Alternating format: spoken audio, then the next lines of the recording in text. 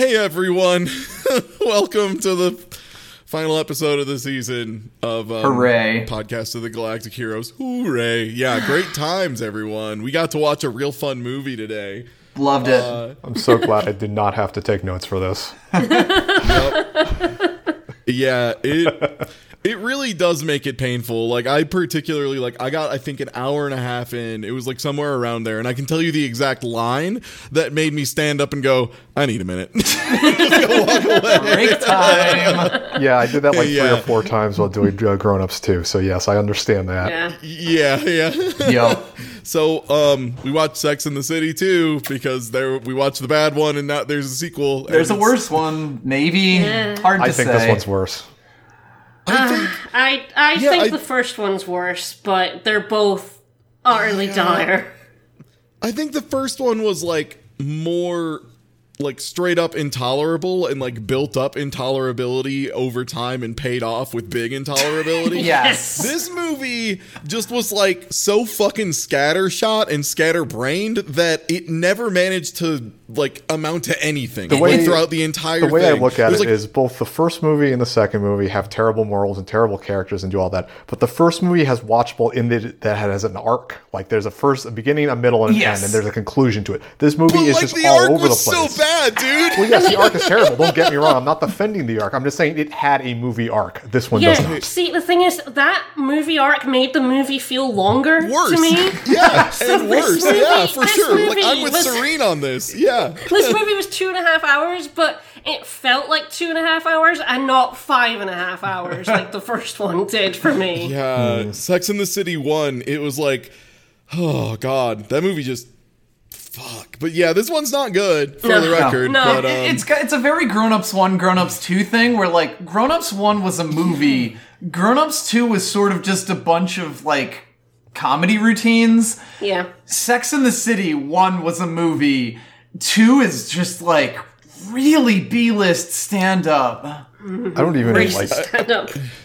yeah, I was gonna say, and I know it goes probably without saying, but content warning up front, racism, xenophobia, Islamophobia, a lot of misogyny. Yeah. Really casually, too. Yeah, a lot of it. There's a lot of modern liberal takes on racism, is what I'll say. Not good ones. I have some Can't wait. commentary from a Marxist perspective ready, so... Good, thank God. All right, so let's start up. They start up just romanticizing New York City a whole bunch. They play Empire State of Mind, No. if you remember that. Worse, though, I was so pissed off from the opening lines. I have the opening lines here. Oh, no. It was once upon a time, a long time ago, there was an island, some Dutch, some Indians, and some beads. Yeah. So, if you were expecting racism against people from the Middle East, we're just gonna slide Holy some shit. in there. I was still opening Notepad, so I did not quite catch that. Holy fuck, that was right there, huh? To be fair, Damn. it's over a montage of Manhattan turning into New York City, so Yeah. that's what they were going for. But yeah, the first line is just kind of imperialistic, so great. Good job. Hee I was like, oh god, the racism has already started. Fuck. It took one line.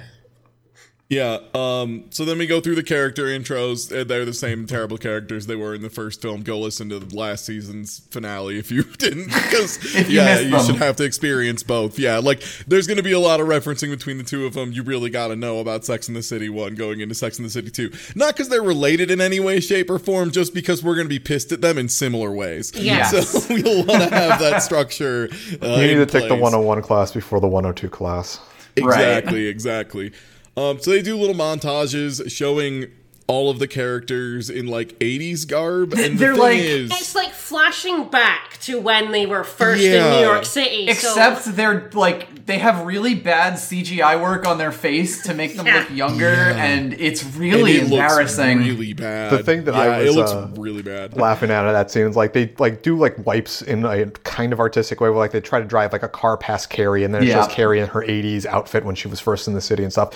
When they do that, they change some of the stuff in the background to pretend that it's the 80s, but like it's generally just one car was changed and then they just left the rest of the stuff. So like it still looks like New York in 2010 or whatever. A 1980 Toyota Corolla next to like a 2007 Honda Acura. And what's really annoying is that at some point they have people walking in front of the camera, but they don't do those wipes. But I'm expecting... it happens several times where it's like, that was going to be a wipe, right, guys? You just did a wipe and then you didn't. And then they didn't, and it's so confusing. They just set up for like 10 wipes, and then they just decided which one they wanted to use. They like just set up 100 wipes. We'll use one of them. And then they're all like in outfits. There's outfits that are just like this. It's like if you were doing 80s period pieces as a bit. Like if you wanted to make it. It looks like something you would find in an improv show closet. It was the 80s. Yeah, it's a bit much. And there's also underneath this a rap song about Sex and the City, and it was fucking killing me. It sure was. Oh god, it was bad.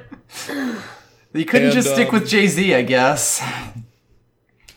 And now it's time for the first great question of Sex and the City 2, which is, why does the entire next portion, which I will refer to colloquially as the gay wedding, which because they will refer to refer at least 30 times. I looked it up. It was 9. Oh, was it 9? 9 Great. distinct gay wedding back to back. They said the word gay like 30 plus times though.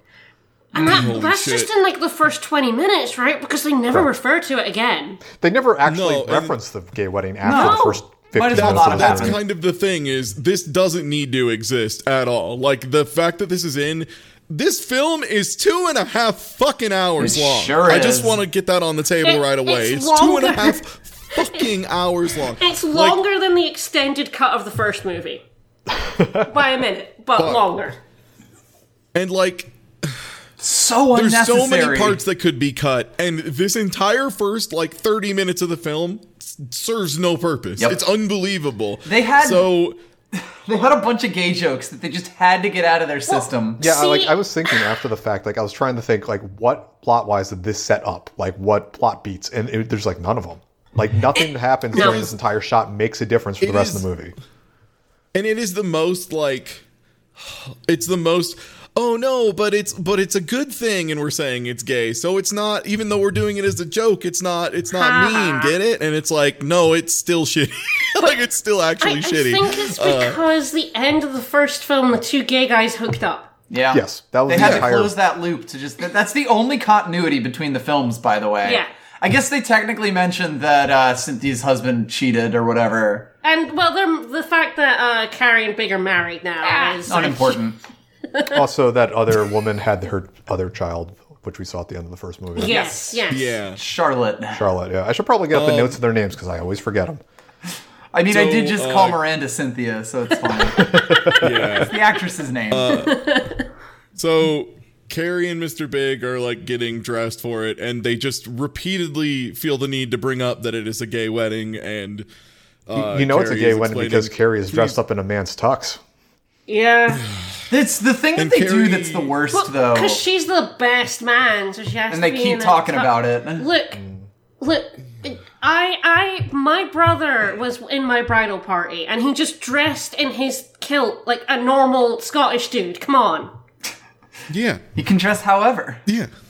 But the thing about it is that, like, they try to play this up as, like, Mr. Big's like, oh, it's a gay wedding. And then Carrie's like, you shouldn't say it's a gay wedding. And it's like trying to set her up as like she's the nice progressive one. And the film really believes this. And it's fucked up. Like, we'll get into it, because there's so much here. The thing is, it immediately undermines their own jokes. Because Mr. Big's like, oh, it's a gay wedding. And she's like, come on, just treat it like a normal wedding. And they go outside to the wedding, and it's like flamboyantly over the top, stereotypically gay. They got a gay choir there. Yeah. Yeah. 2 gay choirs, I think they say, because the gays, they sure go crazy. This is the start of the rich part of the movie, which is the whole movie. That too, yeah. It's the whole movie, but this is where the bouginess has started now, officially. Yeah, I was expecting there to be like an undercurrent of racism and xenophobia under all of this. What I was not ready for is the raw and limitless classism and just the class violence ignorance this film commits by existing in the middle of a fucking recession, which it is allegedly set in, for the record. Yes. It makes a few specific lines to it, mostly in regards to real estate they couldn't sell. If you want to know what kind of movie this is. Like, oh god, yeah, we'll get there. So then they're walking around the wedding, and a group of the friends run into one of the two dudes getting married, and they're talking, and he's basically like, oh yeah, I folded, I let him just get whatever he wanted for the wedding, because apparently they assumed it would be classier if he was planning it, but he just let his husband do, whatever he wanted, and it's like a nice little, aw, cool moment, or whatever, it's like a nice thing, and then he's like, well, he does that, and I'm allowed to cheat, and then an amazing follow-up line of, can you cheat because you're gay? Which he responds with, no, I can cheat because I'm Italian, and I had to stop for a second to process the exchange that just fucking took place in this film. Doesn't he later say that he can only do it in one of like the 40 states where it's not legal or something? One of the 45 states where they're not legally married. Yes. Yeah, I think the husband says that, yeah. Yeah. God. Oh, there's also a bunch of, we've got to be PC. Oh, that's not so PC jokes. We've never been PC. It's like the Snow Queen. Ugh. Did we mention there were swans walking around during this wedding? Of course there were. Okay, I just want to put that out there. I imagine that would be pretty illegal back home in Britain. You can't mess with swans. And there's an extended discussion between Carrie and the other husband about taking names, because when they gave her stuff as best man, they gave it with her married name, I guess. So did she actually take his name? Because she takes offense to being called that. Carrie Preston or whatever. But later on she uses it for a dumb reason, but... Yeah, welcome to the wild world of Carrie being wildly inconsistent about what she wants or expects about anything in any given situation, because that's 90% of the propellant this film runs on. It's just Carrie being a huge fucking idiot and being super, oh my god, she's the fucking worst. But everybody, marriage is complicated, y'all. Really shakes up. This movie shakes up who I fucking hate in this series a lot. Yeah. Yep. It puts the running for Miranda not being the worst, which is kind of crazy considering what happened last movie. So I thought I agreed Charlotte was the worst in the last movie. I can't even Charlotte's remember. the pudding cup one. Yeah, Charlotte's the one who shot herself. The racist, yeah. Yeah. Miranda got, screwed over by the first film, deciding she needed to go back with her cheating husband, really. I felt more sorry for her than anything else. But so she has this discussion about how she takes offense to, taking his name, even though they decided they weren't going to do it. Even, I don't know. And then, of course, genuinely don't know. I'm not using... then she asks, he's like, oh, well, either of you taking each other's last name? And he just goes, no, we're gay. And I'm like, that's not the gay thing. No, he's like, no, we're men. We're men. We don't change we're men. Names. That's what it is. Yeah, we're men. Which, again, what? What? It's so close to making a commentary on it, and then it just swerves, because now we got to get Liza Minnelli. I understand it. Wait. I'm a married woman who didn't take the name. I'm still my maiden name, and people get really weird about it. But she did take his name, I think. Question mark? Which is just weird now. Anyway. They make a whole deal out of it, and this comes up a bunch of times, and it literally makes sense. None of the times it comes up. It's truly amazing how they use this plot beat 4 times, and it never works. Yep.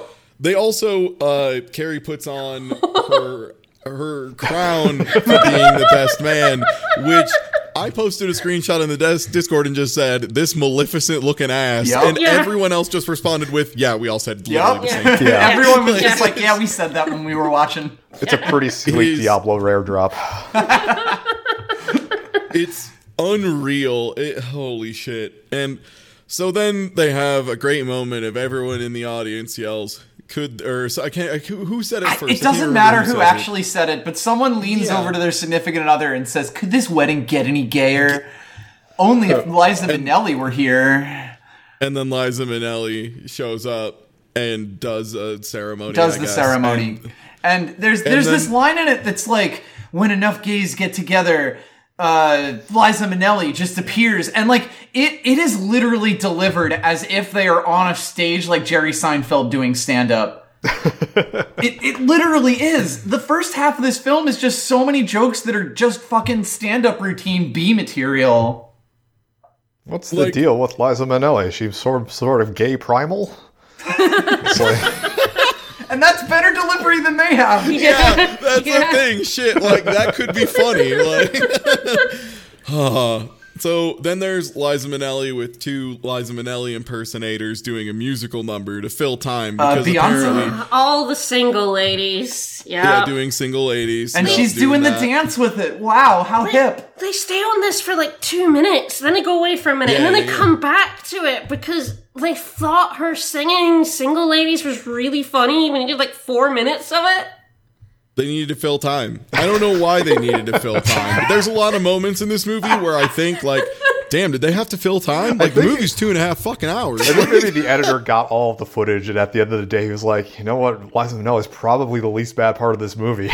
They weren't wrong. Trying to save the unnecessary scenes to get away from the necessary ones. So then we have a bunch of scenes around the wedding, and business wife getting too into business, like her lawyer, boss the person, is her boss is a Miranda. motherfucker. Yeah. Right. And So like the boss is like, your voice is me, me, me, me, me, and you're like, oh great, sexist boss, which we'll get to that. Yeah, and like this will be the beginning of another thing too with this film, where they set something up as if it's going to be a tantamount problem, and then it gets resolved off screen in 30 seconds. Yep. Like, it happens a lot. happens. Like, there's a moment in this film that sets up like the entire end of the film, and it happens so fast that you might not even notice it. Also, as an aside, I like this whole Miranda's boss problem because it's also extremely like liberal PC the way it gets resolved, which is... Yep. Oh my god. Yeah, there's one payoff for this whole thing, and it's so fucking bad. So then there's a scene of Mr. Big getting hit on at the bar, and it looked like he was going to take it weird, and I was worried for a second. But luckily, he sits down and goes. By the way, getting hit on by a guy at a gay wedding. Yeah, gay wedding, and it's a gay wedding, you know. That? Is it a God, gay wedding? It's egregious how much they say it. I cannot overstate it. And he sits down, luckily, and is just like. He's like, oh, I got hit on, and she's like, oh, how do you feel about it? He's like, I still got it, which, like, okay, yeah, sure, why not? Mr. Big is consistently the best part of this film. I have to tell you. Yeah, he's a guy in a healthy relationship in a film, which I don't think I've ever seen before. Well, his half of the relationship. Okay, yeah. He honestly did a bit of an about face since the first movie because, like, he was kind of an ass in the first. Yeah. I would rank, like, the worst thing he does in this movie is, like, a minor Homer. Yeah. And that's it. If like, even that. He pulls like, a low-level that, Simpsons fuck up, and that's it. Like, everything else is he's just, like, the greatest husband on the planet. Yep. So then there's a scene where Mr. Big and Carrie are talking to these randos they don't know at all that are just like, hey, yeah, we've been married for 2 years, too. Amazing. Cool. Do they ever show up again? Having kids? Nope, they don't. They never show up again. Don't. It's also worth noting the lady is like, oh, I'm such a big fan of you, Miss Carrie. I love you so much, Miss Bradshaw. I'm about to nag the shit out of you. And then... Yeah, and then she's like, yo, by the way, when are you having kids, you old bitch?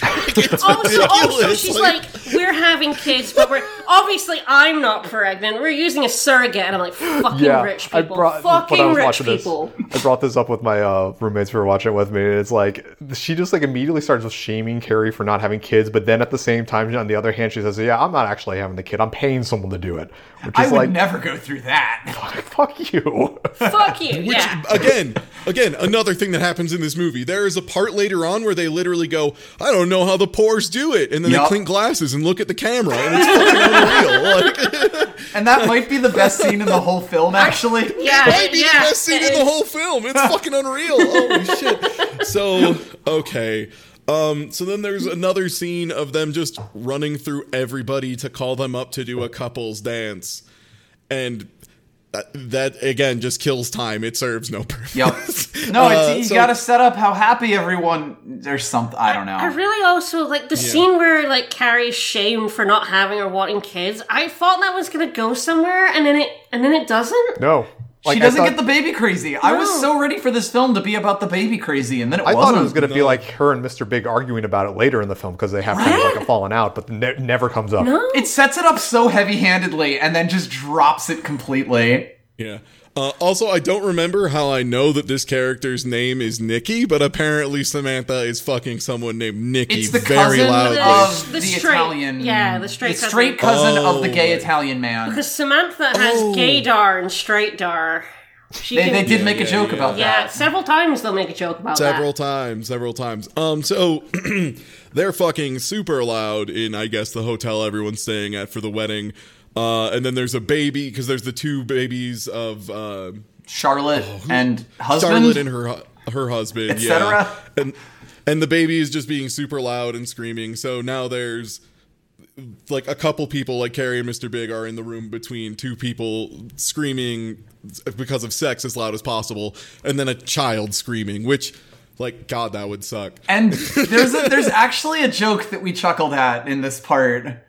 Yeah. Where they're between the two, and I think Big's like, well, which one are you more worried about, the kid or Samantha? Or he's like, God, I think the kid is worse. And she's just like, no, it's definitely Samantha. The kid will get tired eventually. Which, you know what?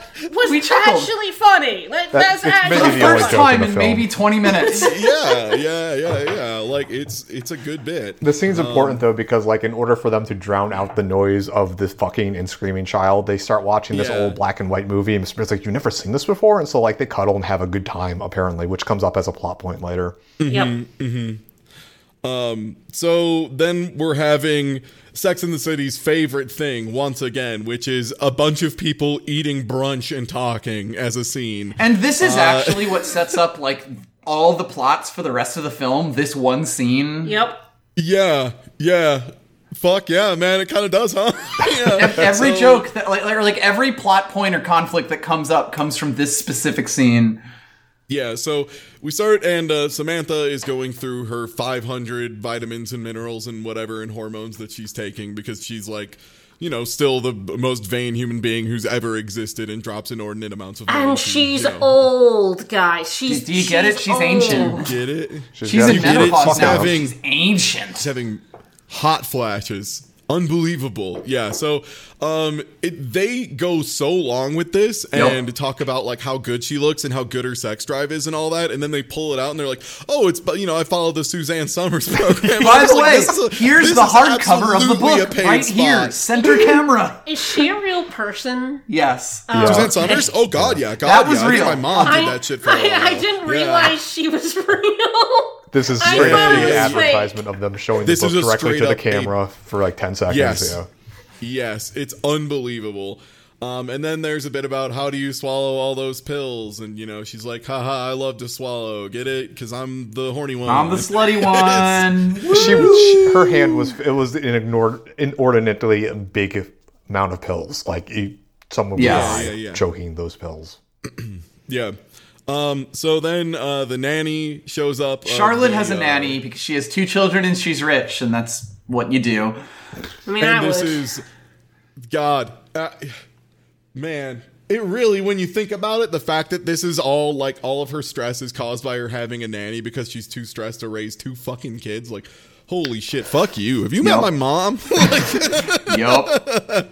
Like, God damn it. So the nanny is Irish, and when I say Irish, I mean Irish. Oh, top of the morning to ya. And that also means she doesn't wear a bra. I like that before we get to the bra subject, as an aside, I like that the Irish nanny, the Irish nanny has a leitmotif associated with her. Yes. She does. Oh my God. They just start playing shillelaghs. It's so fucking funny. Every time she's on screen, you know she's on screen because she's not wearing a bra, and because they play the Irish ditty. So yeah, they sure do. Holy shit! It's so, like, again, It's only funny because of how much just they go in on it, and it's ridiculous. Yeah, to give you an idea, like the four of them are sitting at the table, and they're like, "Oh, hey, isn't that your nanny?" And they look over, and then like this nanny, this like fucking 20-something-year-old woman is beautiful. She's running down this like hill, and it's in slow motion, like running. It's Baywatch, and yeah, there's like no bra on, so like they're fucking flopping everywhere, and they're like, "Damn, she looks good." And yeah, like the bagpipes and shillelaghs over fucking Baywatch. It's truly tremendous. I have never seen a film that is purportedly like all about women zoom in so hard on ladies' boobs. This was strictly 100% for the fucking husbands. For the guys. Yeah, the husbands and the boyfriends. Yeah. The thing is, it was also like cutting between her boobs and Samantha's face. At some point, I was like, is she falling in love with the nanny? It was really framed like it was like a dude staring at those bazongas. No, she's jealous, but yeah, she's jealous. It's just Samantha has terrible double standards for anyone not fucking named Samantha. Yeah. So they then start talking about the maid, and Samantha immediately feels the need to be like, hey, why doesn't she wear a bra? Did you just hire her so your husband can cheat on her? They do a whole bit about ridiculous. The husband's going to cheat on you, with your hot nanny. Yeah, so they play it off as a joke, but what's her name? Cynthia... God, Charlotte, that's her name. Charlotte. She gets like super like upset about it because like maybe he is because she's an idiot. That's her character. She's dumb. This never even occurred to her before now, and now that the seed has been planted, it's going to fester. I hate her friends though because like they know how insecure she is. It's true. They've been dealing with her for years, and they fucking do this shit to her. Like they're awful friends. I have to point this out. The four of them are not friends. Their friends don't fucking do this to each other. They just don't. No, they're both mean friends, or they're also impossibly stupid at other times, too, which comes up with a cool magazine later. Yep. At about the 1 hour and 4 minute mark. Weird that I remember that time. So, there's small talk between Carrie and Big, and it is nothing. Nothing transpires during this talk. God, yeah, they get home from the wedding and it sets up like, he just wants to relax on the couch because you literally just went to someone's wedding. Yeah, he wants to have food in and she wants to go out, but he's like, why the fuck would we go out? Let's just get food. We don't have any food in. We were just at a wedding. We have no food in the house. We can't cook. Just get takeout, idiot. We've been out all day, and I'm in, like, my late 50s. Fucking chill, lady. Yeah, that's the scene. And she's like, oh, yeah, I guess you're right. But you can tell she's a bit disappointed. Mm-hmm. We then get to the lawyer lady rightfully quitting, but it is the most... Everybody stood up and clapped. Yes. Yeah, and then that lady's name was Albert Einstein shit. Yeah. It's really her boss is literally like, and I want you to follow this, Wilson. And Wilson's like... But Miranda was the one who came up with that idea, and he's like, I don't give a fuck, she has tits. He's like, it's the firm's idea. And then she holds up her hand to him, which she mentioned earlier. He holds up his hand to her when he doesn't want her to talk anymore, because he's sounds like he's a real shit. We really need to point out how obvious it is that he's doing it because she's a woman, because this will come up again later in a moment. I was about to say that like this entire scene, make a note, because everybody else in this lawyer boardroom is an old white dude. Yes. And it makes the next scene that comes up later with the resolving of this issue very funny. Yes. So then we get the Irish nanny wet t-shirt scene, a little something for the guys, am I right? Yeah, the kid is in the bathtub, the kid grabs the shower head and starts spraying, and you get the slow-mo, she gets drenched. And it's like Charlotte is looking through the door, like, maybe he is gonna cheat. And the husband's there as well, watching the poor nanny get... But also, like, it's very clear that he's not lecherous about it or anything. He's just, the kid's having fun bath time. But Charlotte's like, Chekhov's fucking shower head shows up in the beginning of the scene, and it like zooms in on it. The kid turns it, and it just goes all over, and she like doesn't like react like a normal person would, which would just be turning away. She instead like kind of pushes out her chest and jiggles a bit. No, she starts going Girls Gone Wild. I'm like, the hose. This is seriously something out of a Grown-Ups film. It really it's the moment. It's the spray from the car. It is that car scene from Grown Ups all over again. All I was gonna say all it would need is fucking Cherry Pie by Warrant to start playing, Yes. and then it would just be that. Yeah, like it just she's my cherry pie, and then absolutely it's just grown-ups. So good shit, Sex in the City too. Keep it up. That's what I'm saying. So then she starts trying to take care of her kids, but in the stupidest way possible. She's calling Carrie on the phone while she's trying to juggle 2 kids because the nanny's out right now, I guess, getting changed or whatever. Oh, right. Okay. So, yeah, that's what it is. Yeah, sorry, I skipped past that. Yeah, I wore a super ridiculous expensive skirt and my kids got shit on it. Yeah, it's really annoying. But, like, I mean, I get it. Like, it's the one scene that slightly humanizes her. Like, 2 kids trying to do something. Not at all. It doesn't. You're fair. No. But she's trying to juggle 2 kids and doing cupcakes and on the phone, which she's not fucking being. She's, like, worried about the nanny.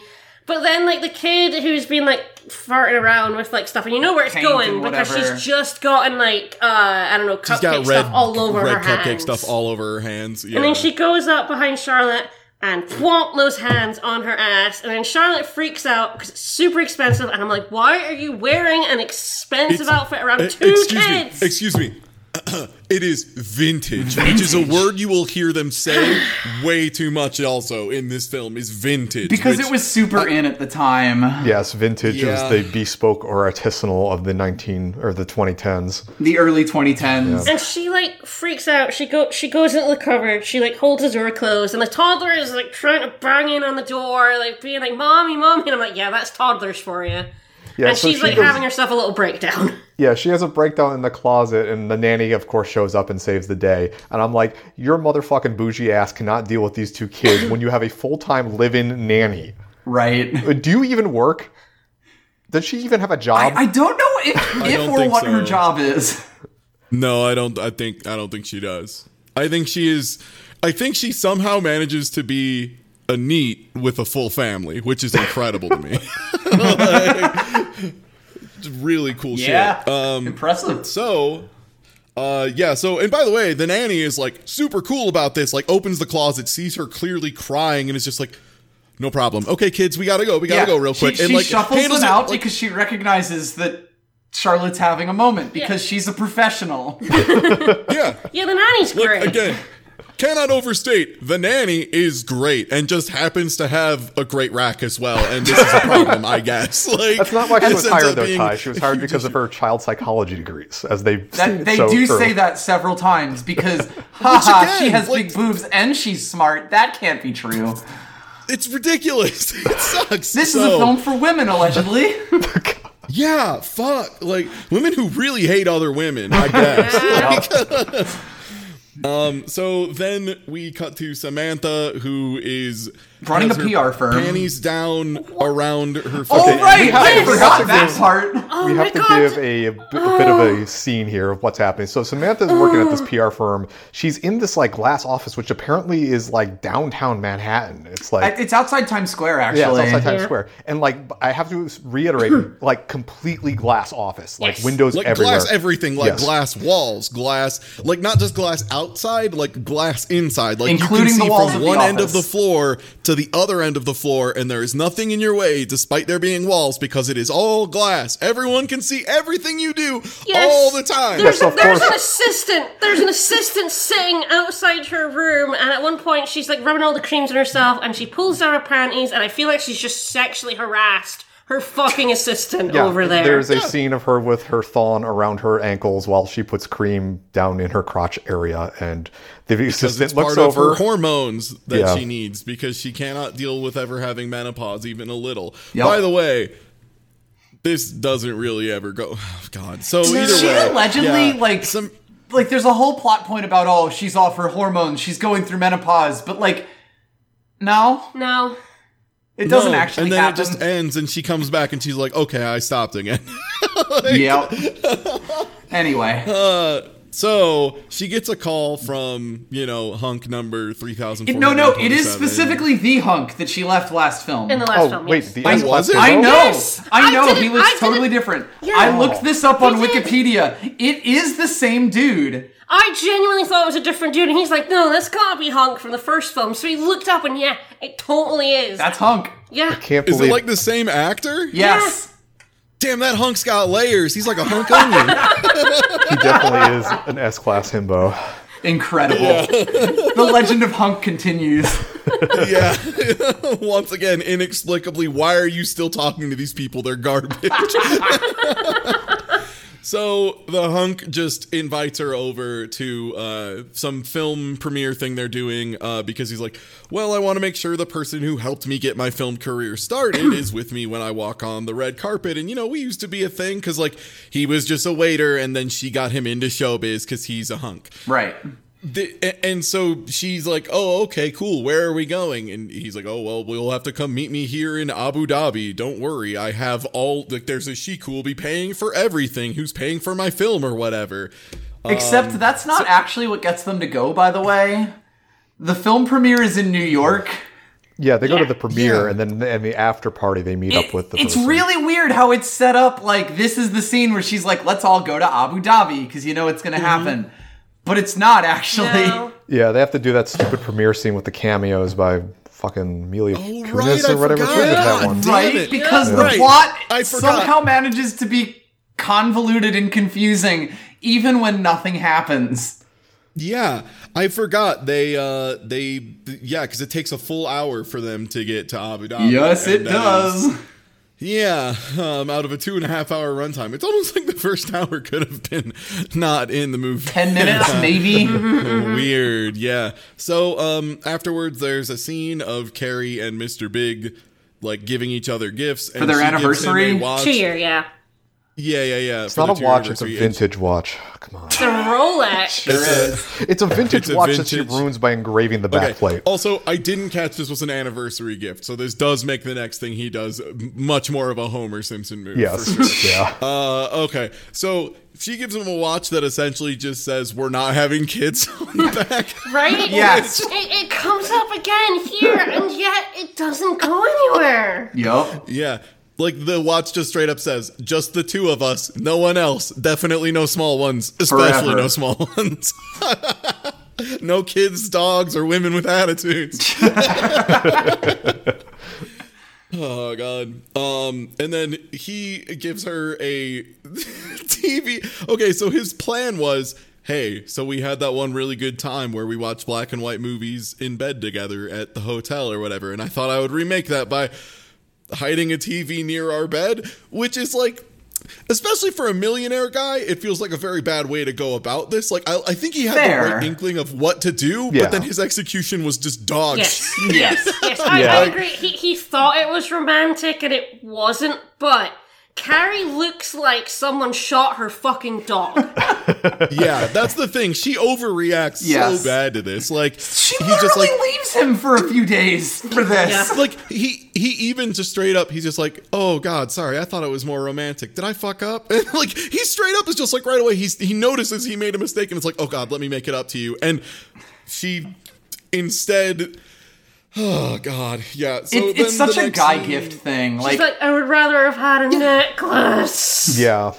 I mean, like, I was mixed on this scene because, like, it comes from a good place, but it is the Homer Simpson bowling ball thing. Yeah. But, like, if she had taken it gracefully and be like, oh, no, we'll get something else, it'd be fine. But immediately she, like, pivots to give you, why didn't you get me a necklace or whatever? And it's like, oh, fuck both of you. You know I'm high maintenance. Like, I give Mr. Big a lot more of a pass because I do feel like he did think this was a romantic gift. And it wasn't. I can see the thought. Yeah.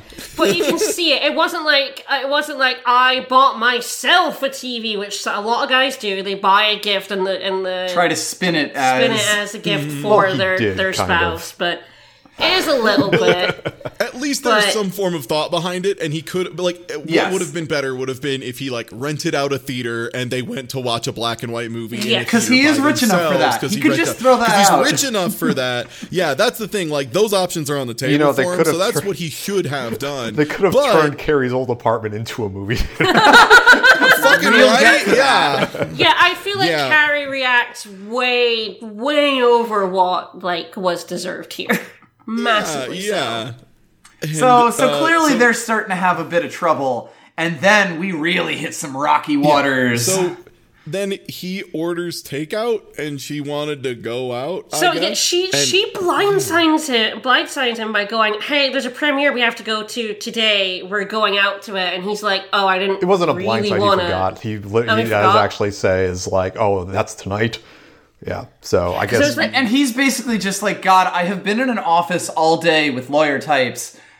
Do I really have to go to this? And I am like, do go. I mean, like, there are some things you just do, and like, she really wants to go to the premiere. You should go with her.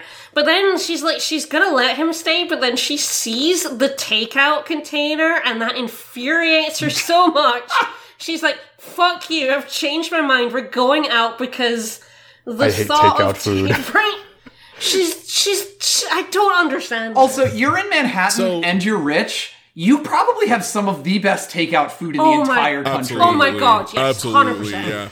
Like, so another thing, just throwing that out there. The other thing that makes this like so killer is he then like is like, despite clearly being, you know, out of emotional energy or whatever, he's like, okay, sure, I'll go, and does get it together and goes. And she's like, well, don't act like you're gonna have a bad time all night. And he's like, okay, I'll have fun. And she's like, good. I'm glad to hear you'll have fun. This comes up because he does end up having fun, and she hates that's it. terrible. I just want to point out that during this whole scene, Carrie goes over to where the television stand is and pours him like a glass of whiskey from the decanter there. That's a rookie mistake. Don't put it that far away from you. You're going to want it on the coffee table in front of you or on the bookcase next to you. Yeah, absolutely, 100%. Just letting you know. Anyway, continue.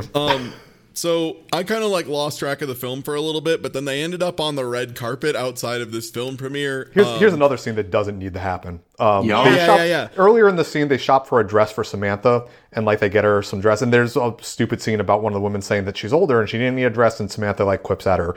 Whatever. Samantha picks up like this, basically a dress that a teenager / young 20-year-old would wear. And Carrie's like, but she doesn't say anything. And then the attendant walks up and like Samantha's looking at this dress, like, could you take this down in my size?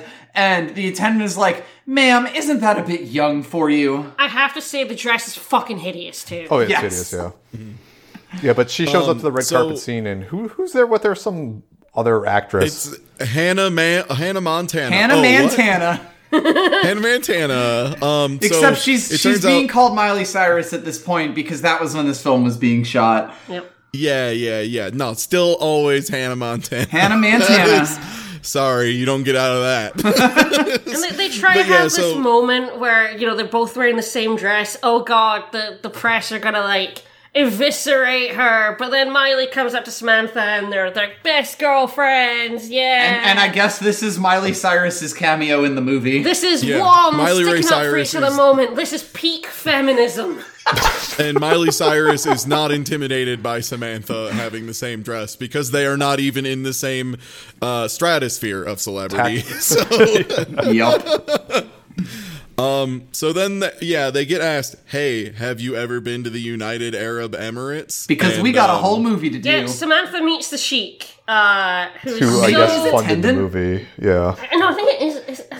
I honestly don't know if he shows up or not. I think it is the Sheik, yeah. Okay. And the Sheik's like, I'm so impressed by this actor that you mentored that I want you to see. He's a fucking moron. Imagine what you could do for my PR. Yeah. Come to my hotel and then, like, big it up here, I guess. Make it rich. And they're talking about where they want to go, and at one point they're like, oh, I've heard great things about Dubai, to which someone responds with, Dubai is over. It's Abu Dhabi now, baby. Now, if you were a kid from America in the 90s, the way that you were probably aware of Abu Dhabi as a city is in Garfield and Friends. Garfield keeps threatening to mail Nirmal to Abu Dhabi. Correct. And that is your cultural touchstone for Abu Dhabi. It's true. That's mine. Yup. But Dubai's over. This next scene is hideous. I can't remember. So I do. He walks up. You got this one? Yeah. I got this one. He walks up. So Mr. Big is Carrie's with her friends having a chat, and Mr. Big is over by the bar talking with a hot lady. And they're specifically, Carrie's like, oh, yeah, he didn't want to come out, but I dragged him out. And then, I don't know, Miranda is like, oh, he looks like he's having a pretty good time right now. Yeah, he's talking to this hot lady, he's laughing, he's having a fun time talking to this lady, and Carrie's like, oh, fuck, no, that ain't happening. Absolutely not. The jealousy between all these fuckers is insurmountable. Who was he talking to? The actress is one of those, like, extremely hot people. Yeah, I don't remember actually who plays her. Yeah, she's a big actress, though. I could maybe look it up. And she doesn't show up in the film anymore. No, she's just here for this little cameo. So she, like, goes up to Mr. Big and hangs him and is like, hey, I'm Carrie Preston. So she's not too upset to take his surname now, is she? I think it was Penelope Cruz. That's who it was. Oh, it totally was, wasn't it? Yeah. And it's like, hands off my man.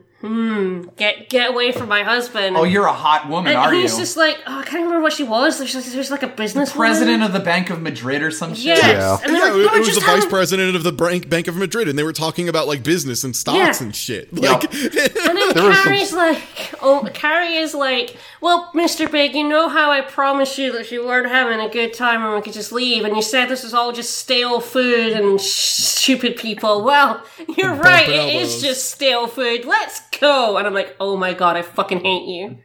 Yeah, she's the worst. She is a 4-year-old child at so many points in this film, but this is like one of the most direct, hey, we're going to this thing and you better have a good time. And he's like, all right, sure. All right, and then he goes and he has a good time, and she goes, how dare you go and have a good time? Like, you were having a good time with a hot woman. How fucking dare you? And it should also be said that, like, the conversation they said, like, that they clear it up instantly, and it's very obvious that there is no mystery here. He had no ill intentions. She knew he was married. She knew.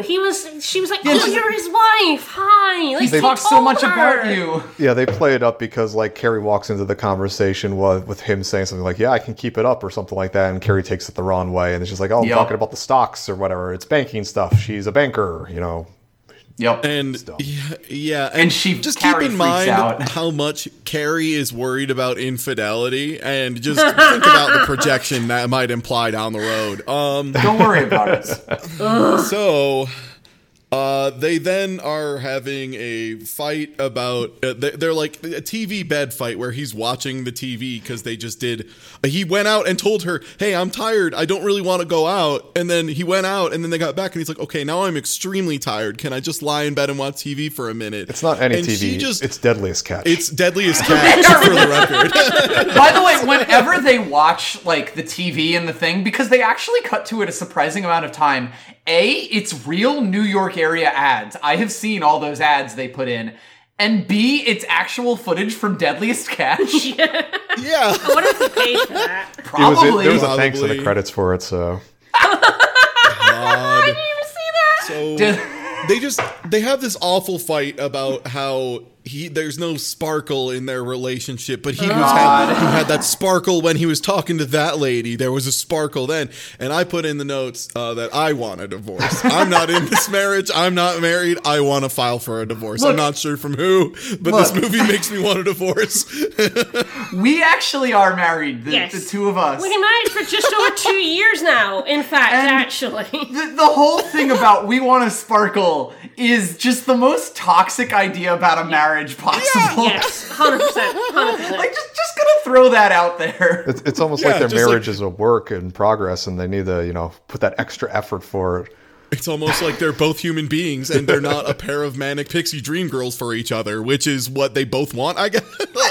Carrie certainly wants it. Yeah. Her manic pixie dream big. Yeah, God, fuck. So she wakes up and turns off the TV because the TV had an ad that woke her up, but not him.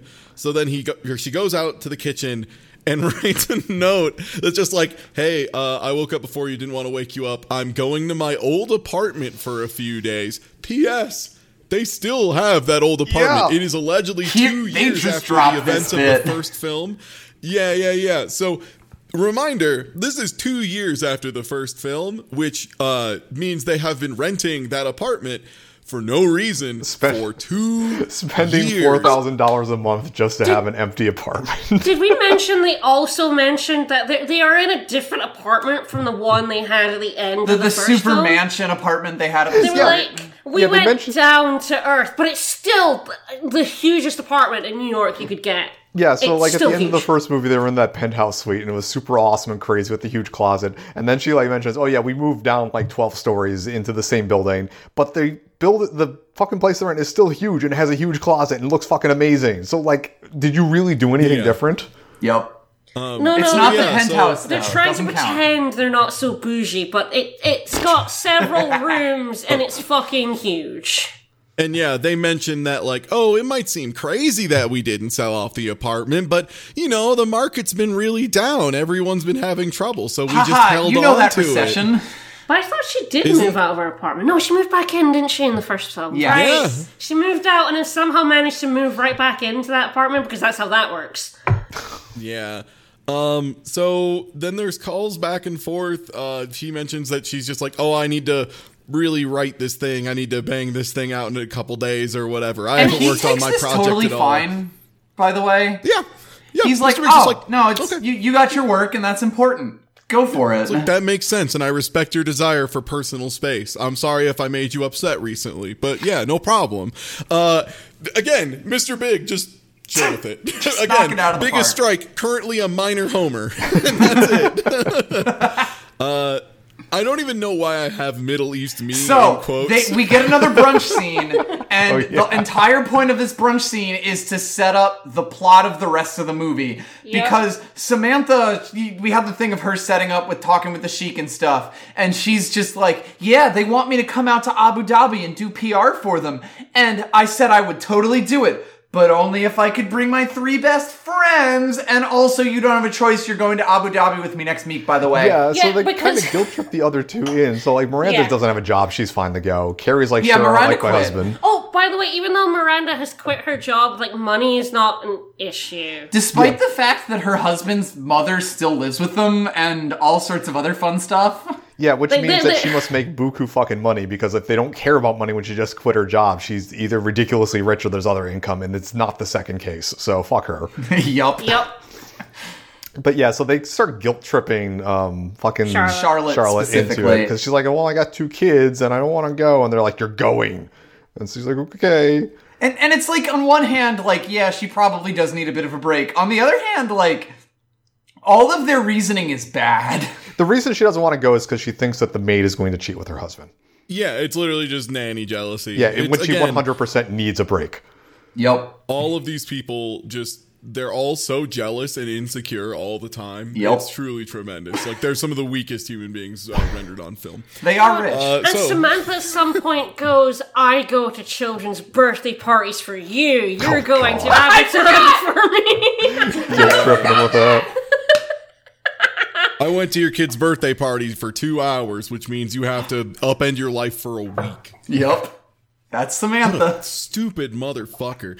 So, also there's another scene of Carrie slowly realizing that she just likes being romanced and doesn't actually like relationships. Yeah, Is so she's- really the long and short of it. She's in her apartment and Big calls her up and is like, can you come to our restaurant in like half an hour? And she's like, yes, and dresses up in this hideous newspaper print dress. God. Yes. And so I I made a goes, joke. Sorry, I made a joke, but the New York Times really is a rag. it's very good because yeah, and then so they go and have a really nice romantic evening. The relationship's back on track because yeah, you're right, because Carrie doesn't actually want a relationship. And he's like, Big is like, how's this for Sparkle? And she's like, oh. And it's like, you can't sustain a relationship on that. no. But anyway. No. So and then Mr. Big, oh my god, you have to describe the scene because it's. This scene is like the pinnacle part of the film. I think, in my opinion, like the big deal about this film, and it's Carrie just takes it completely the wrong way, and it's fucking funny. Yeah. Yeah, so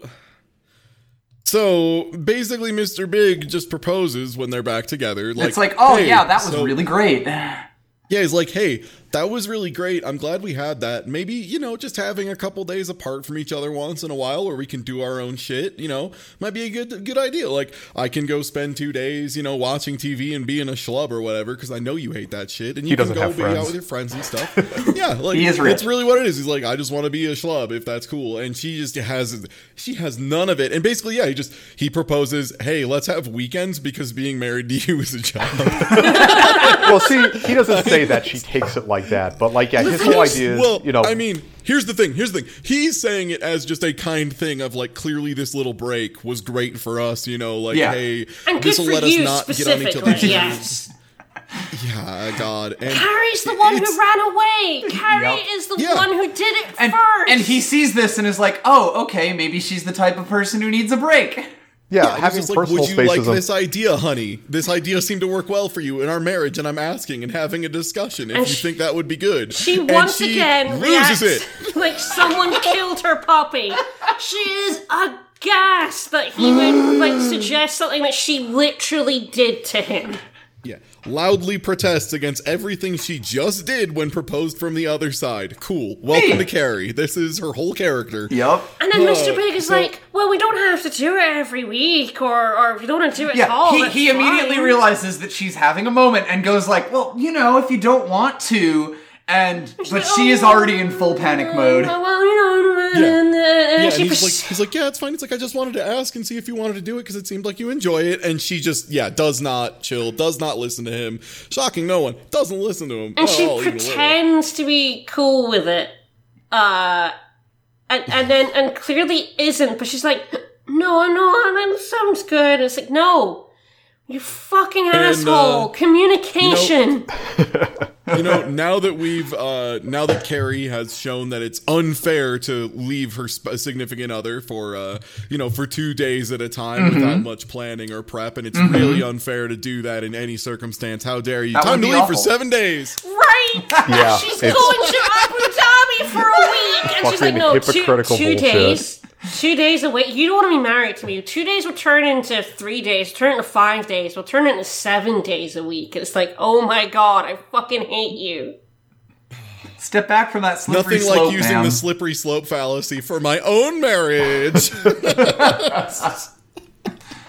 God. So then we're all on the airplane, and it's really nice and better than any time I've ever been on an airplane. Fuck them. They have their own cabins, which are their own little like cubby holes. Because the Sheik is paying for everything, so they're getting double first class. Yeah, it's not that they have their own cabins. Apparently, the Sheik has his own airline.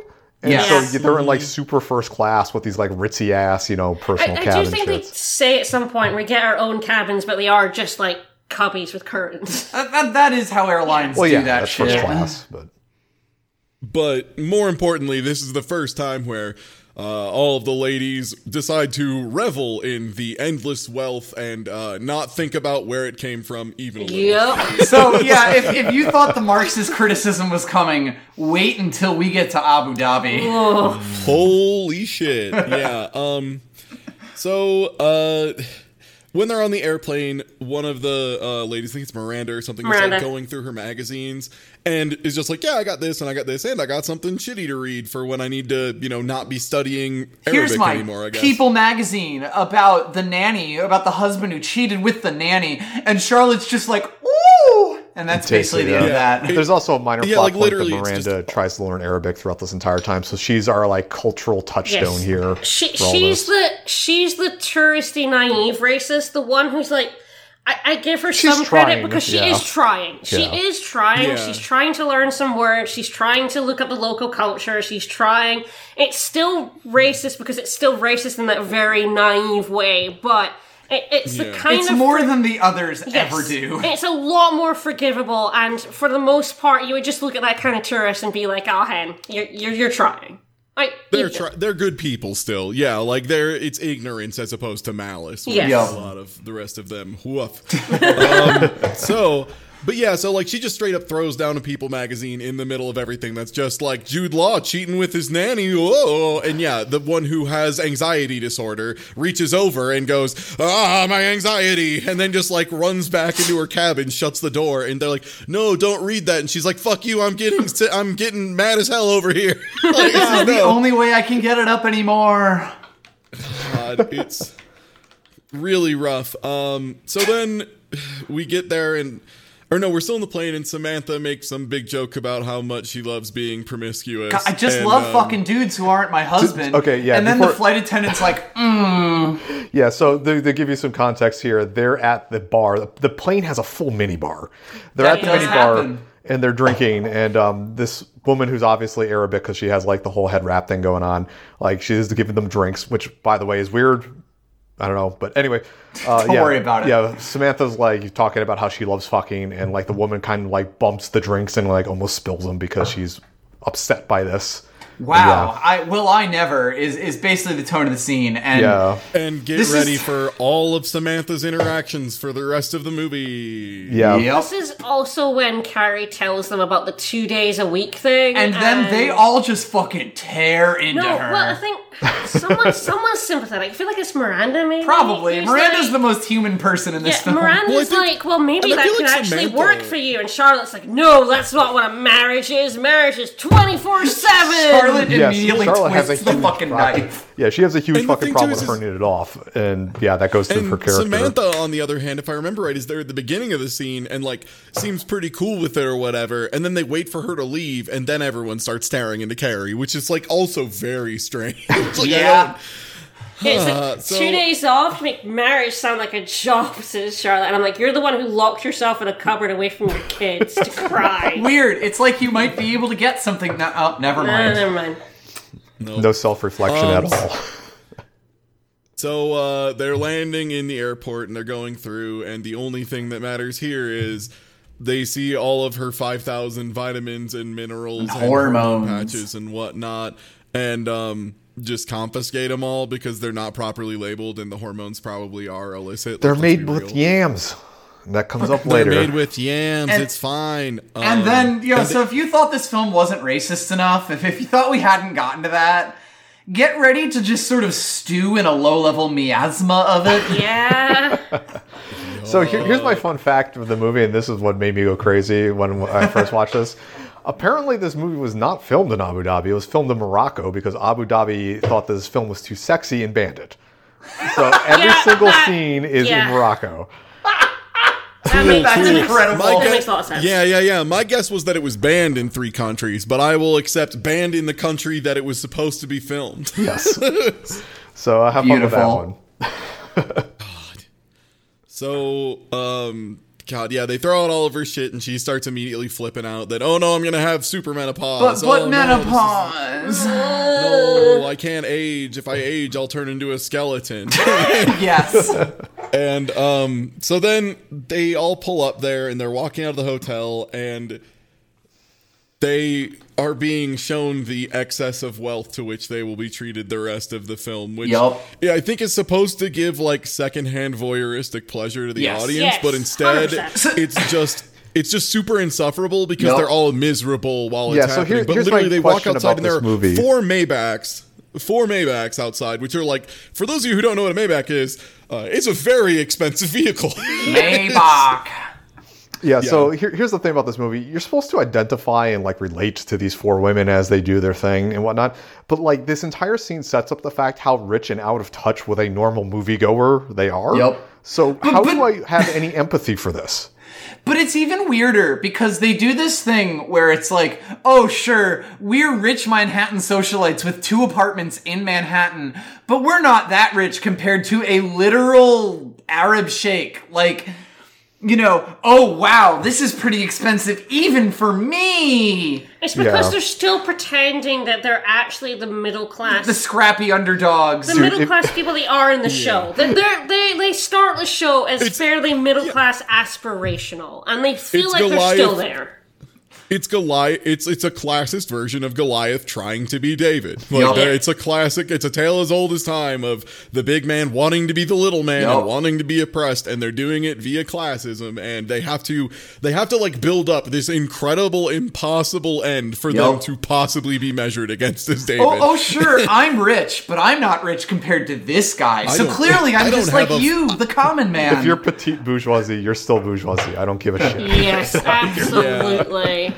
Yeah. So, and get ready. Also, wait, there is a very cool line where Miranda, who is the one I believe who is trying to be chill about the whole thing and trying to understand culture, does, as she gets in the car to ride away, yells Abu Dhabi do, as if she were some kind of fucking garbage Fred Flintstone. Cool. Because their language is just so impossible. Arabic, who speaks that? I love making jokes about the sounds other people make. Oh fuck. So then they're having an introduction with like the Sheik's aide or whatever.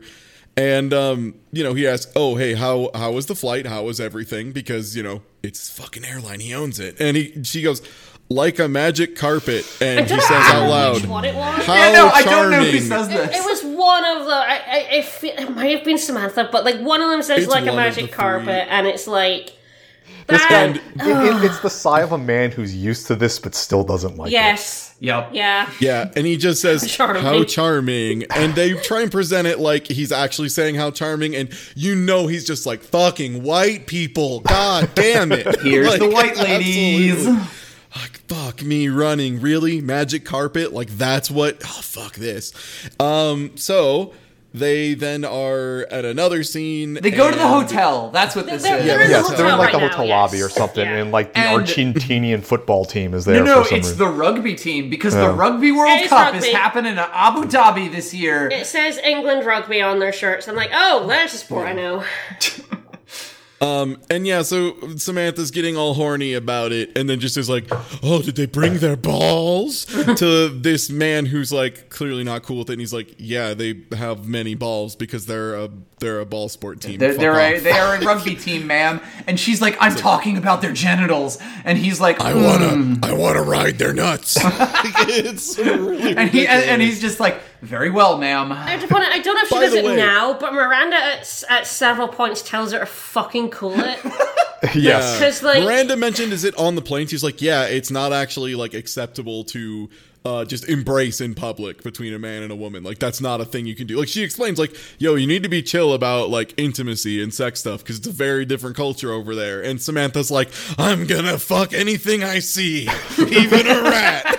Like, everyone's like, God and damn it, it's a big Samantha. plot point, and Samantha is fucking awful.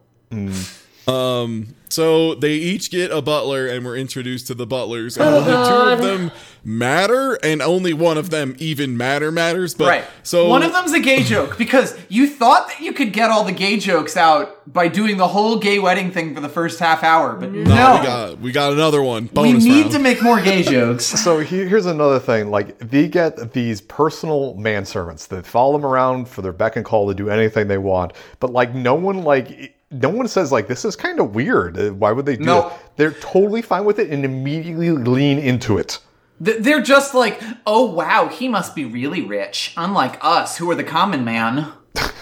They say with two of them having nannies full time. Fuck. Like, oh my God. Yeah. Like they try. Oh, it sucks. It's so bad. Also, as they're going through, I can't remember which one it is. The one who got married. Charlotte. And has the two kids. Charlotte. Yeah. She uses a pseudonym when they're getting their names because her last name is now like, I can't remember. Goldenblatt. Goldenblatt, something like that. Yeah, just a very clearly like a Jewish name is the idea. Yep. And she's like, yeah, well, I can't have a Jewish last name over here. And like, oh, cool. They I don't do anything entirely. with this. No, it's. I don't know why I don't know why they felt the need to do this. Like, it's one of the many moments of just like, why did you say that even? Like, why did you do this? Who wrote this in? Yep. We then get.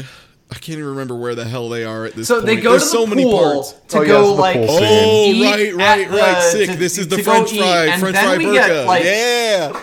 Woo! Are you ready for some female liberation, everybody?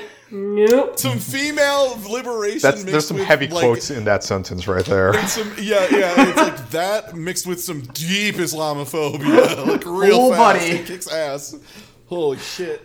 Yeah. So there's this like they're chilling at a poolside and they're just watching the people around them. They notice that there's these two Islamic women just eating like at a pool, and they were commenting on that the head wrap and like dress that one of these women have is like embroidered. So and they're it looks in really niqab, pretty. which, if you don't know, is the full mask, but it has like a slit for the eyes, and like Carrie sees that one of them is wearing like just this far out their eyeshadow in it. And she starts calling her the Real Housewife of Abu Dhabi. Yeah. Like, really awkwardly. It's the only way she can relate to the culture.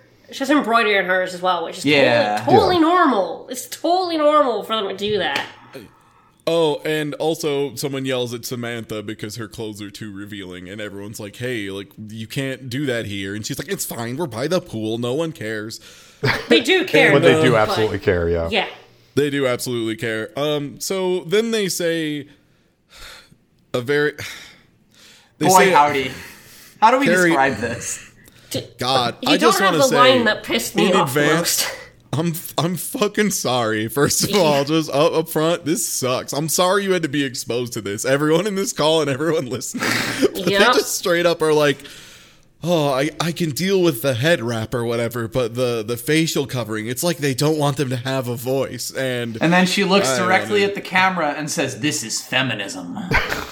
It's the beginning of the white savior complex that this movie has, and this is Carrie. This is all Carrie. Like, Carrie is like the fucking worst for this shit in this film. Yeah, Carrie pushes the white savior angle as hard as possible, and like to the point that one of them gets a thing of French fries. One of the ladies at the other table, and she's like, "Well, how is she possibly going to eat French fries with that facial covering?" And she just like grabs it on a fork, lifts it up, and like eats it under the facial covering like it's not a big deal at all. And she's like, my God, a lift for every fry. How oppressive.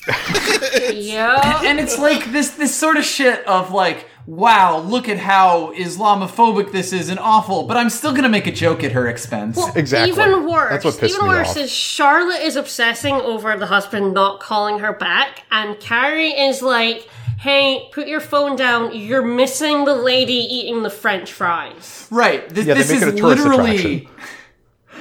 literally an attraction to me. Like, I need to do my comedy routine over this woman. Staring at this poor woman. This poor fucking woman being stared at by 4 shitty white ladies. Like, awful. Awful. But it's funny because Carrie's doing it. Ugh. Like this scene right here is why if any of my friends who are like visiting from Europe or whatever are like, man, fucking Americans, I'm like, yeah, dog, fucking Americans. Fair enough. It's like this shit right here. So then we cut to Carrie lying in bed in the hotel, which is a classic way to blow 45 seconds because we needed to fill more time. She's got jet lag, so she wakes up and goes to get herself some milk or something. Yeah. I want to, before the scene starts, I want to say, like, they're in, like, the penthouse super diamond deluxe suite with, like, their own floor to them. Yet, for some reason... The jewel suite. Yeah, but for some reason, Carrie and Miranda need to share the same room. They have 2 beds in that room? It's a bit weird, yeah. Why? Like, for how ritzy they present this place, that doesn't make any sense. No. Anyway... So, she goes to get milk from the fridge, I guess, and the manservant shows up, awake and aware, and scares the shit out of her, and then we have... She's like, why are you still here? She asked why. He's like, well, you didn't dismiss me. And it's like 2 a.m, and I'm like, okay, you should tell him to go home. Like, tell them to go home. Right. But, like, she's like, okay, well, maybe you can heat up the milk for me. And I'm like, fuck you. Well, no, he says he's like, no, I'll do it. Like, he's very good at his job, apparently. Which she should then just respond with and be like, no, get out of here. What are you talking about? You're dismissed. Go home. She makes a really token effort to dismiss him, but like, it does just. But what if this guy just heated up milk for me? Yeah. And then he even just like, oh, would you like me to add a little bit of cinnamon? I personally find it to be quite good. My wife, who is at home, who I can't see, loves this. He does shoehorn this in the best possible way. And this is one of my favorite scenes in the whole fucking film because it turns out that this guy is a migrant worker from India. And this is a thing that happens in the United Arab Emirates, that they bring migrant workers over from India and pay them like shit so that they can, keep this lavish lifestyle up. And he talks about how I can only afford they pay me so shitty that I can only afford to see my wife once every 3 months. And she's like, I need to make this about myself. Is it hard?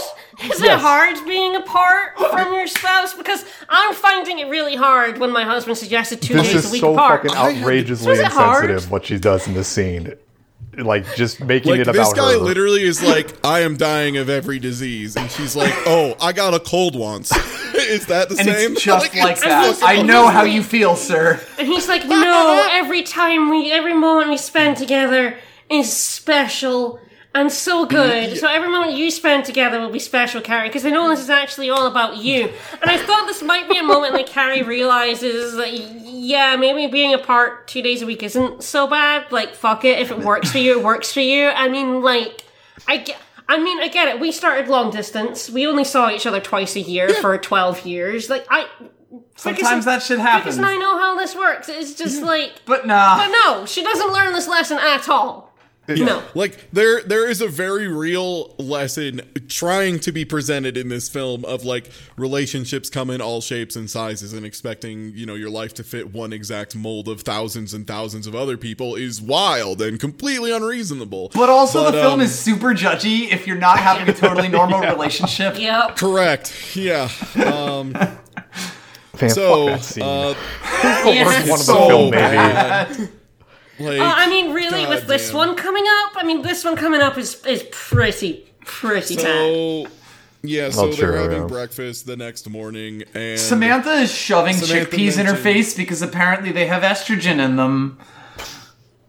yeah, and so she mentions, oh, my servant was definitely super gay, and His name's Abdul, so I started calling him Paula Abdul. And well, no, it was he specifically. She's like, yeah, one of them's like, how do you know he's gay? And she's like, well, when I asked him how to pronounce his name, he said Abdul, like Paula Abdul, and they're like, yeah, he's super gay then.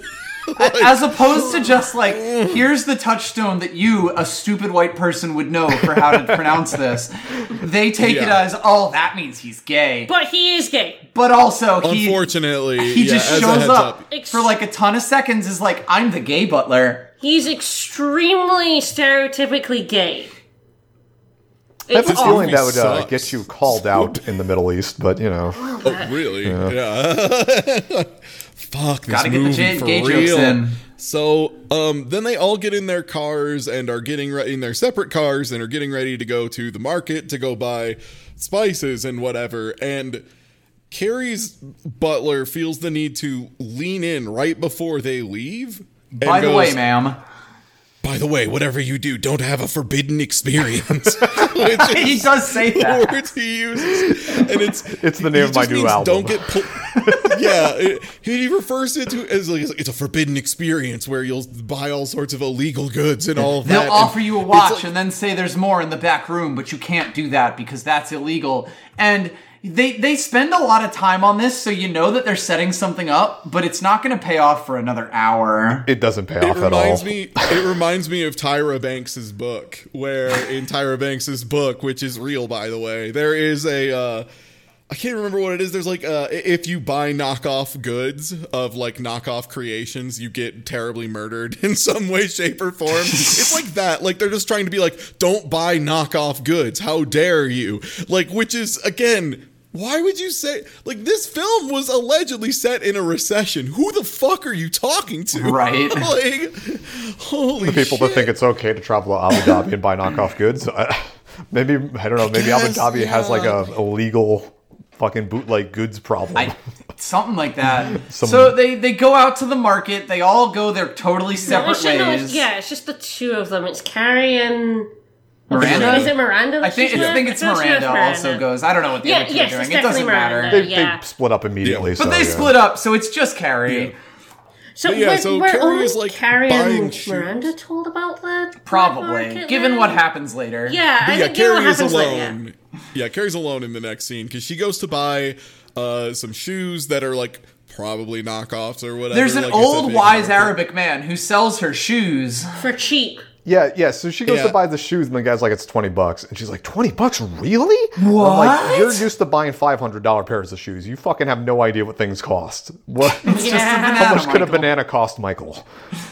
Yeah.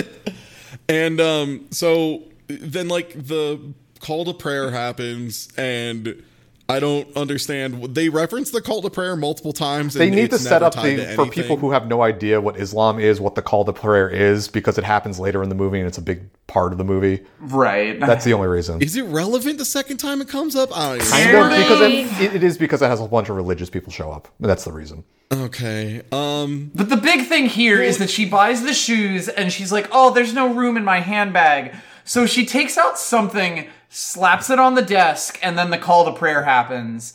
And you, as the movie watcher... I'm sitting there going, put that back in your bag. Put that back in your bag. Carrie, put that back in your bag. It's your fucking passport. When you go overseas, you fucking tape that to your chest. Like, that doesn't leave you. Yes, no. Why...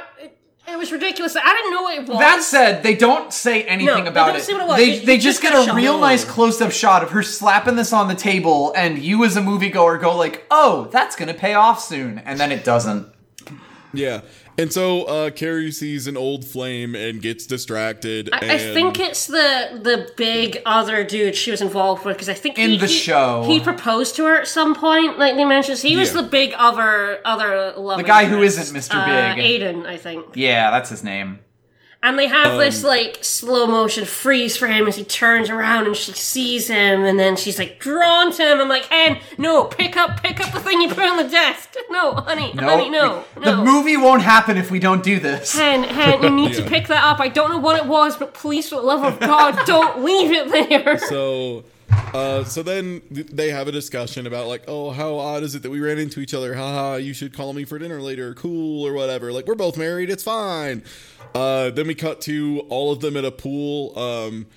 There's some ladies in a bikini chilling out, and they try and play it as a joke. Which, like, yeah, it's not a joke. It was bad. Just... What? Yeah, it's not good. They do this. Then, I have the note, oh, thank God the hunks are here. Oh, yeah, so they're chilling at the pool here, and apparently the entire, like, rugby team for whoever shows Australian up. Rugby team, I think, Yeah, there's, like, fucking 20, like, jacked dudes in, like, thongs just kind of show up on the poolside, and of course, like, Samantha's horny, goes up to 11, but then she realizes, oh no, she's not actually really horny, what a terrible thing. And, like, I'm going through menopause! No! So, yeah, apparently without her pills, she can no longer has the desire to fuck. And then we go off into the desert where they ride camels for some reason. Yeah, so then they ride camels the next day. It's fantastic. Yeah, then they just like hard cut to them riding around on camels. Nothing happens. One of them, she gets Signal on her phone, the one who's obsessed about the nanny and all that. Yeah, Charlotte. And she like is trying to get Signal and manages to fall off her horse, as you do. And fall off your horse. And so she falls off the camel and lands, and they stand up and they have a whole bit about her getgetting a camel toe when she fell off a camel. Again, these friends are awful.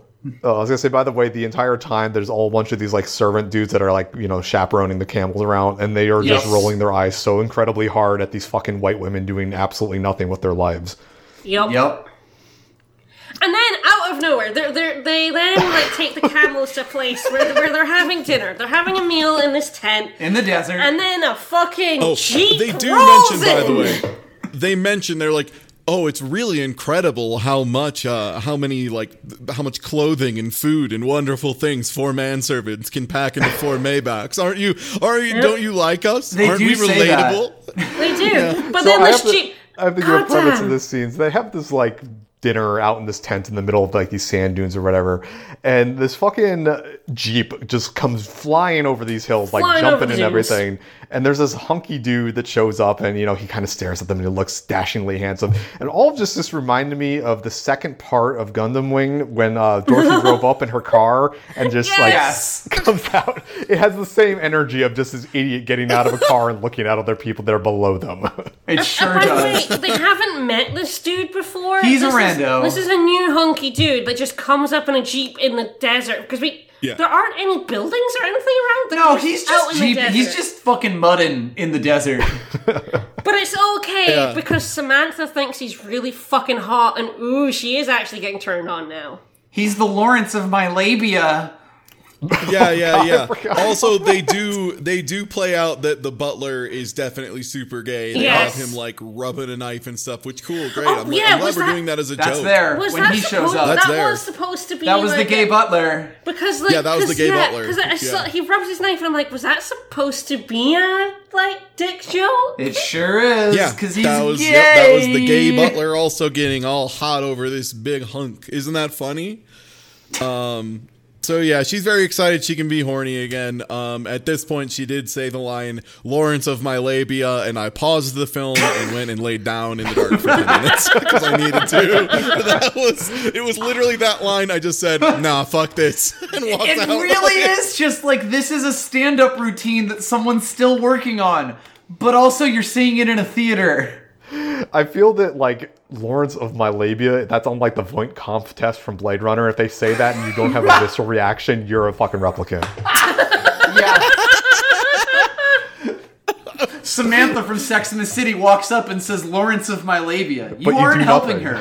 Why aren't you? Delivery is awful, too. It's like, "Oh, Lawrence of my labia." Yes. Like... It's Samantha, so she overacts everything, and it's great. Kevin James would look at that line delivery and feel bad about it, so... Like, it's a bit much. So then it just hard cuts, and they're now in a karaoke bar? Yeah. Yeah, it's a club sequence because we needed to kill time in this 2.5-hour movie. You know it. So that, and it's like a female empowerment song. I can't remember what they're singing. But they're singing woman. Like... I am woman, and so all that you see all the Middle Eastern ladies going, yes, woman. Oh, women. I hadn't thought of women before. Yeah, they make a whole reference to the fact that there's like belly dancers in here, and apparently that's like a loophole in the whole law of like women can't be shown doing anything sexual. So like it's empowering that they're at the club, where they can do their thing in here. That's whatever.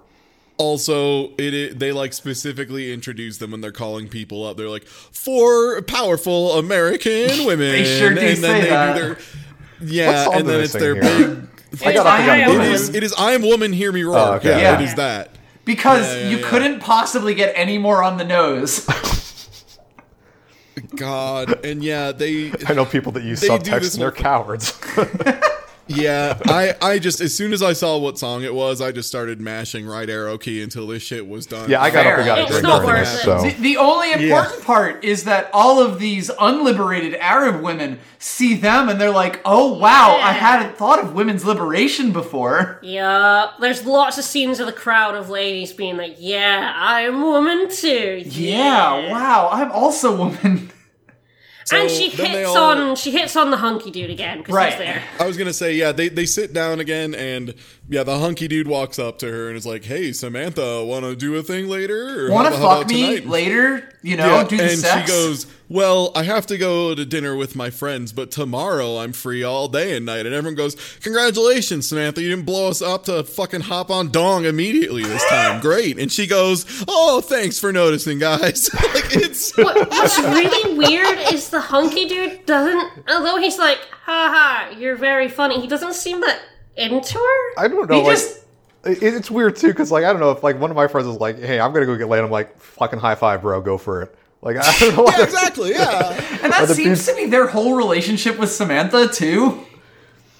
Yeah. Yeah, like what you have to remember is, as Serene brought up early on, these women aren't friends. No, they're not. They're not. A key thing you're forgetting. True. Yeah. This is also, I think, where they start bringing up Abu Dhabi crazy, which is weirdly a through line of the film. Yeah. You're getting Abu Dhabi crazy here in the Middle East. We get to... We cut to breakfast, and Carrie gets a New Yorker. Carrie walks up, and she gets a magazine, and it's someone else's, and she sees on the front, "Oh, cool, there's a review of my latest book that I apparently wrote in 2 days." Yeah, by the way, she wrote a book about marriage, because she's an author, allegedly. Yeah, and it's a really bad review, which, it's the review of her book, which says it's very bad. It's not a bad review. It's you understand what I'm trying to say. Right. It's pretty sexist because it says that basically she should shut up, and there's a caricature of her with duct tape over her mouth, which is Yeah, it's pretty... Thanks, The New Yorker. This is the scene. This is the scene where Miranda realizes her boss wanted her shut up because she's a woman. She's like, my boss didn't hate my voice, he hated it because I'm a woman. And I'm like, what, you didn't realize that? Yeah. This idea I thought that you were the Miranda smart one. has been a corporate lawyer for, like, I don't know, 20 years now, and she never realized that maybe it was a little bit sexist in that area? Again, remember, she was in a boardroom with a bunch of white old dudes. And she's just like, wait, it was because I was a woman for the first time in her life. Holy shit, sexism exists. I can't believe this. They didn't teach about that in law school. And yeah, like, it's like a shitty review, and she just goes way too hard about it, because once again, everyone in this film needs to find a way to make themselves miserable, because they clearly are not being made miserable by circumstance. They don't have real problems. Yeah. So inexplicably after that, or part of the review is like, oh, she doesn't understand marriage, you know, she just got married, she's clearly inexperienced. So she starts freaking out about the 2 days off thing again, just because she gets herself in these fucking spirals, I guess. So Carrie tells everyone, hey, I'm gonna go meet my old flame, which, you know, is the one that she was apparently about to marry at some point. And they're like, that's probably a bad idea. Maybe you should think about that, because you've been having it a little rough recently. That's probably not a great plan. And then Carrie's like, yeah, your husband's gonna fuck your nanny. P.S. Fuck you, I'm out. Like, it's unbelievable. Yeah, she kind of snaps in the scene. We've missed the scene where Carrie goes out for a walk on the beach with her butler trailing behind her. Oh my god, right. Yeah, the butler goes with her and she's like, I need to go out for a walk and contemplate my life. And the butler is behind her with holding the parasol so she doesn't get, like, heat stroke. And then she's like, no, you stay here. I'm going to walk on my own. And goes off on her. It doesn't address this at all. And I just, like, turn to my room and I'm like, that fucking butler's still on the beach to this day. Standing there. I'm not sure we do see him again, so it might be. Yeah, that was right before she, like, meets the other two who are like, hey, we're gonna go at dinner. And she's like, no, I'm gonna go with Aiden. And they're like, that's bad, no. And that upsets Charlotte. So Charlotte and Miranda are like, okay, we're gonna go have a drink. And they have probably the best scene in both movies. Yeah, Miranda actually is a good friend here, which... Yes, this is actually a good friendship moment. I like literally put in the notes like, oh my god, it happened. It's friendship. This is real. And it's like, so yeah, after Carrie says all this awful shit, Miranda's like, hey Charlotte, go take a nap. I'll see you in like 9. We'll get some drinks, okay? And then they go and they get drinks and she's like, oh, look, we don't even have to go to the bar because there's a bar on the floor that we have. Yeah, this is the one part of the movie I was like, I could not stand living in this bougie ass hotel, but... if there was a bar in my room, I would probably go to the bar in my room. Let's be real. Yeah. The bar without, like, the bar. So they have this moment of both of them standing there drinking, and Miranda's like, okay, so here's what we're going to do. We're going to take a drink, and then you're going to say something out loud that you've been thinking about, and it's been making you restless, but you won't say out loud to anybody, okay? And, she's like, oh, I don't know. So Miranda does Charlotte. It first. Yeah, and then Miranda, I can't even remember what the first thing she says is. I think it was just something like, I wanted to quit my job, but being a mom isn't enough. Like, I wish I had I still miss the fulfillment of having a job on top of being a mother. Because, by the way, I quit my job. I know it's easy to forget. Yeah, because there's no repercussions or downside to me having quit my job, apparently. Yep. Yeah, God, just the whole thing of a job being a source of fulfillment. There's a lot of undercutting in the scene, but it still manages to be a little bit sweet. Yeah. She's very high on the hierarchy of needs here. Yep. It's kind of just sad. But yeah, they start going through like, oh, I feel like I'm a terrible mother because I also want to do a job at the same time. And she's like, I always wanted kids, but sometimes like being a mom is like really stressful. My kid is 2. She never gives me a break. They're always like at the door, and I feel awful because this is what I always wanted. I wanted kids and a family, and now I'm like, I fucking hate it. I feel awful. And Miranda's like, yeah, keep going.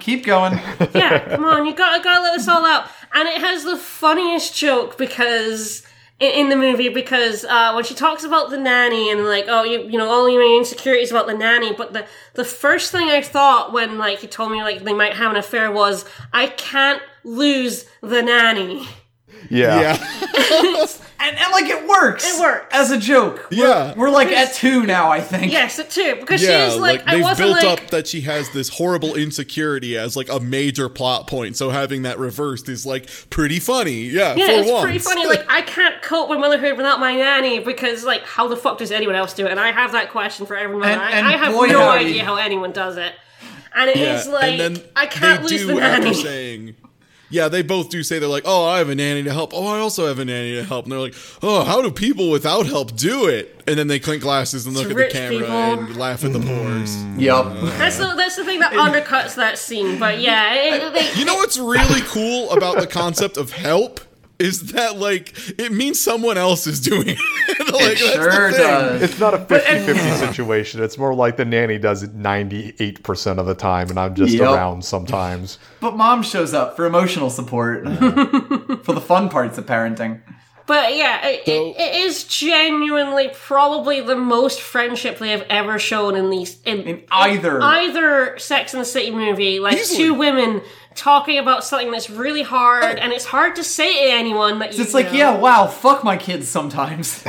She says like this time away from them has helped me become normal again and feel like I can cope again. Normal in heavy quotes, but yes. I understand. Normal it is still Charlotte.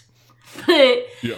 It is really just, like, it's still not a great scene because, again, they're rich and they're bougie and they're awful, but it's two friends sharing drinks talking about their problems, which is some of the really shit that happens in these fucking films. Despite it's all the most of the, human moment around it that these films have had, like, thus far. And that's how much we are hoping for just something to latch onto in these films.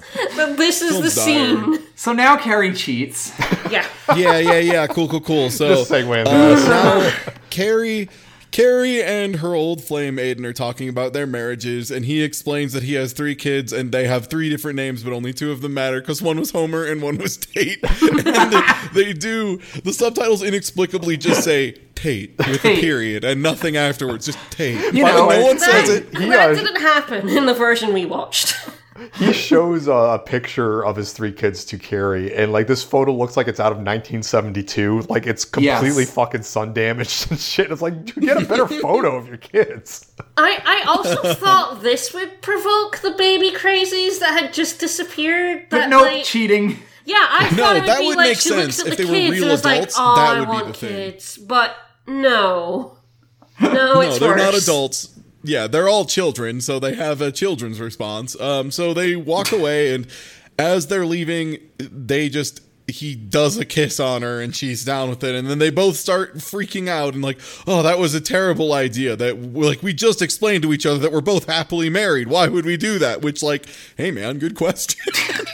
I don't know, why did you do that, actually? And she leaves, and she calls the girl squad, because, oh god, I cheated, I gotta call the girl squad, and they'll figure out what to do, and she's like, I need to call Big and tell him. And they start body tackling her. And they're like, no, don't. But they're like, no, don't, because the kiss doesn't matter, and they bring up Miranda's cheating fucking husband, and I'm like, ugh, gross. Yep. But I'm like, don't call him because you're 6,700 fucking miles away, and this is not something you tell someone over the phone. Yeah, that's a terrible long-distance call. But yeah, Samantha actually has a good line. She's like, hey, sleep on this, which is probably the smartest thing you could say to a person going through that bullshit. So, But it is the thing that sort of distills Carrie's character down to, like, its basest element, where she doesn't want to tell him because she did something bad. She wants to tell him because she feels bad. Yes, she wants and to this will make her herself. feel better by, getting it off her chest. Burdening him while they're 6,700 miles apart.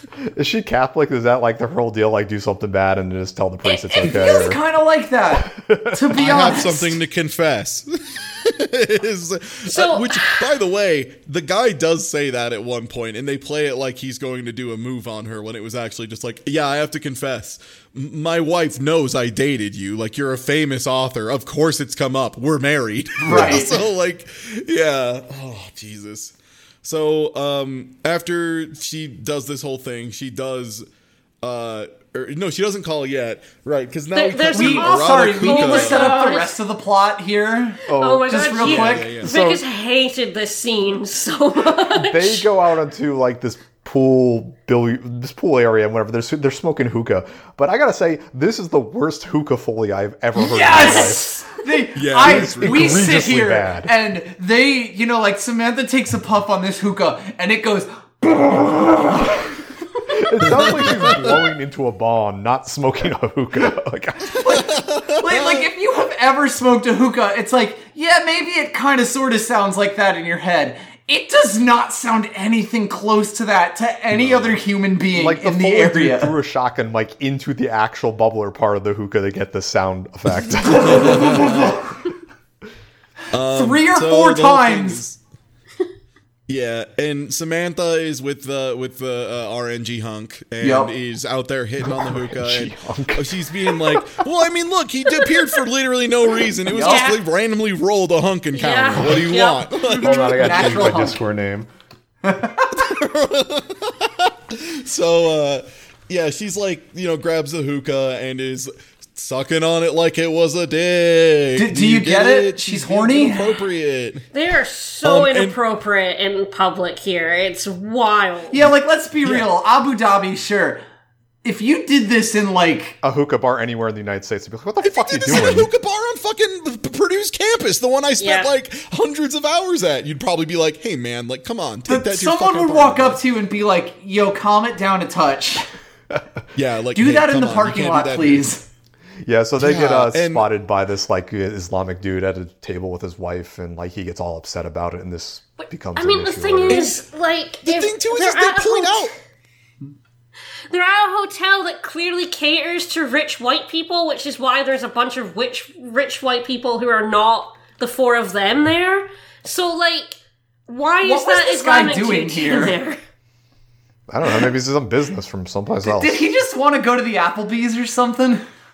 Yeah, so either way, they're being wildly inappropriate, and the hunk even at one point points out, he's like, yeah, there's some other people who aren't, comfortable with this, and they look over at the table and see the guy and his wife both being like, come the fuck on, reasonably. Yeah. Dudes, we're in an Applebee's, come on. Yeah, to the point that he, Samantha literally, reaches over and starts rubbing his dong through his pants. That does happen. You can't do that. No. In any public. No. Yeah. This isn't the Islam thing. This is just don't be an animal. Yep. So they go to the beach to go fuck. Yeah. And as you see, you see the guy in the back talking to a cop being like, hey, follow those two. They're being gross as fuck, because he's apparently a very conservative guy. Then we have Carrie calls back home to talk about the fact that she kissed the guy that she used to be with before him, and he handles it with some of the most grace I've ever seen. Of just he's just kind of quiet, and she's like, "What? What do you want?" And he's like, "Not right now." Say something to me. Make me feel better. She literally says, "Please say something," and he's like, "What the fuck do you want me to say?" I'm at very work. Reasonable. This entire scene. It really is, because you don't do that. You don't call someone about what you just. No, if you cheated, you wait until you're back. I mean, honestly, I'm on the fence if she should have told him at all, because if she wanted to tell him in person when she gets back, it's another 2 days. At the very least, you tell him in person. But honestly, just fucking bury that and don't hurt him. You fucking idiot. Be Carrie and be the worst of all worlds. Yes, at all times. Because you felt guilty because you were a piece of shit. She felt so bad. She put herself in that situation. There was no reason for her to go with her ex that she still clearly wanted to fucking snog. So she fucking did that deliberately.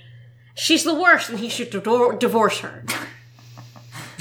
Anyway. So, then we cut to Samantha on the phone. She got arrested for being too horny. Arrested for horny crimes. On the beach. And so they were just kissing. They were she boning. keeps trying to play they were boning. I was just kissing, it's fine, blah, blah, blah. And the guy's like, here, I need your passport. They pulled in Miranda, by the way, because they're like, oh, Miranda will be her lawyer, because UAE law and USA law, exactly the same. Basically the same. No problems there. Yeah. You know how you have to pass the law board for each state you're in, because even the differences between state law are enough that you need a full retest on it? What about UAE? What about the United Arab Emirates? No, don't think about it. Oh my god. So she goes, then they're like, hey, we need, give me your passport, give me all this stuff. And she hands over her passport, and there's a condom in it. Wah, wah, we weren't doing anything untoward. Oh, sorry, I just dropped this Magnum condom for my monster dong. In the guy's respect, like the cop dude kind of just like pushes it back towards her and starts looking at her passport instead. And like you think the scene's done, and then there's like more condoms fall out of her bag or something. It's terrible. Yup. It just keeps going. Yep. And then Carrie is having a total freak out breakdown about this because it turns out she called him so she could feel better about herself, and he didn't let her have that. Yep. Yeah. That's Carrie's entire character in this moment. Carrie is like, she was bad in the first film. She is way worse in this film for wrecking her own relationship by being just the worst fucking person. Like, Mr. Big is maybe the most consistent does-nothing thing in this film. Like, you can't possibly think any of this is Mr. Big's fault because he literally doesn't involve himself with it he's like, out at all. Like it's 50. Yep. Yeah, like, this is all Carrie. He's done nothing. Like, she's like, hey, by the way, you know how I freaked out about the concept of you possibly not being here for 2 days? All right, well, I'm going to leave for a week. And he's like, all right, cool. Well, hey, if you need this, honey. Yeah, fuck. Then they get the charges get dropped because the Sheik like pulls some strings, but then they go back to their room and oops, they're not meeting with the Sheik because the thing is, we should actually say there was ostensibly a plot here. Yes, they were going to meet the Sheik at the end of the week, and so they were going to spend the week in opulence and then meet the Sheik at the end of the week. But now that she's had sex on the beach, that meeting's been cancelled. And their butlers are all gone. They've all been fired, I guess. And they canceled all the reservations for the room. And they're like, hey, we're going to need you to pay for it because it is $22,000 a night. Yes, they specifically quote $22,000 a night. And it's like, I don't have that kind of money. The thing is, Carrie clearly does, though. Right? Miranda, too, probably.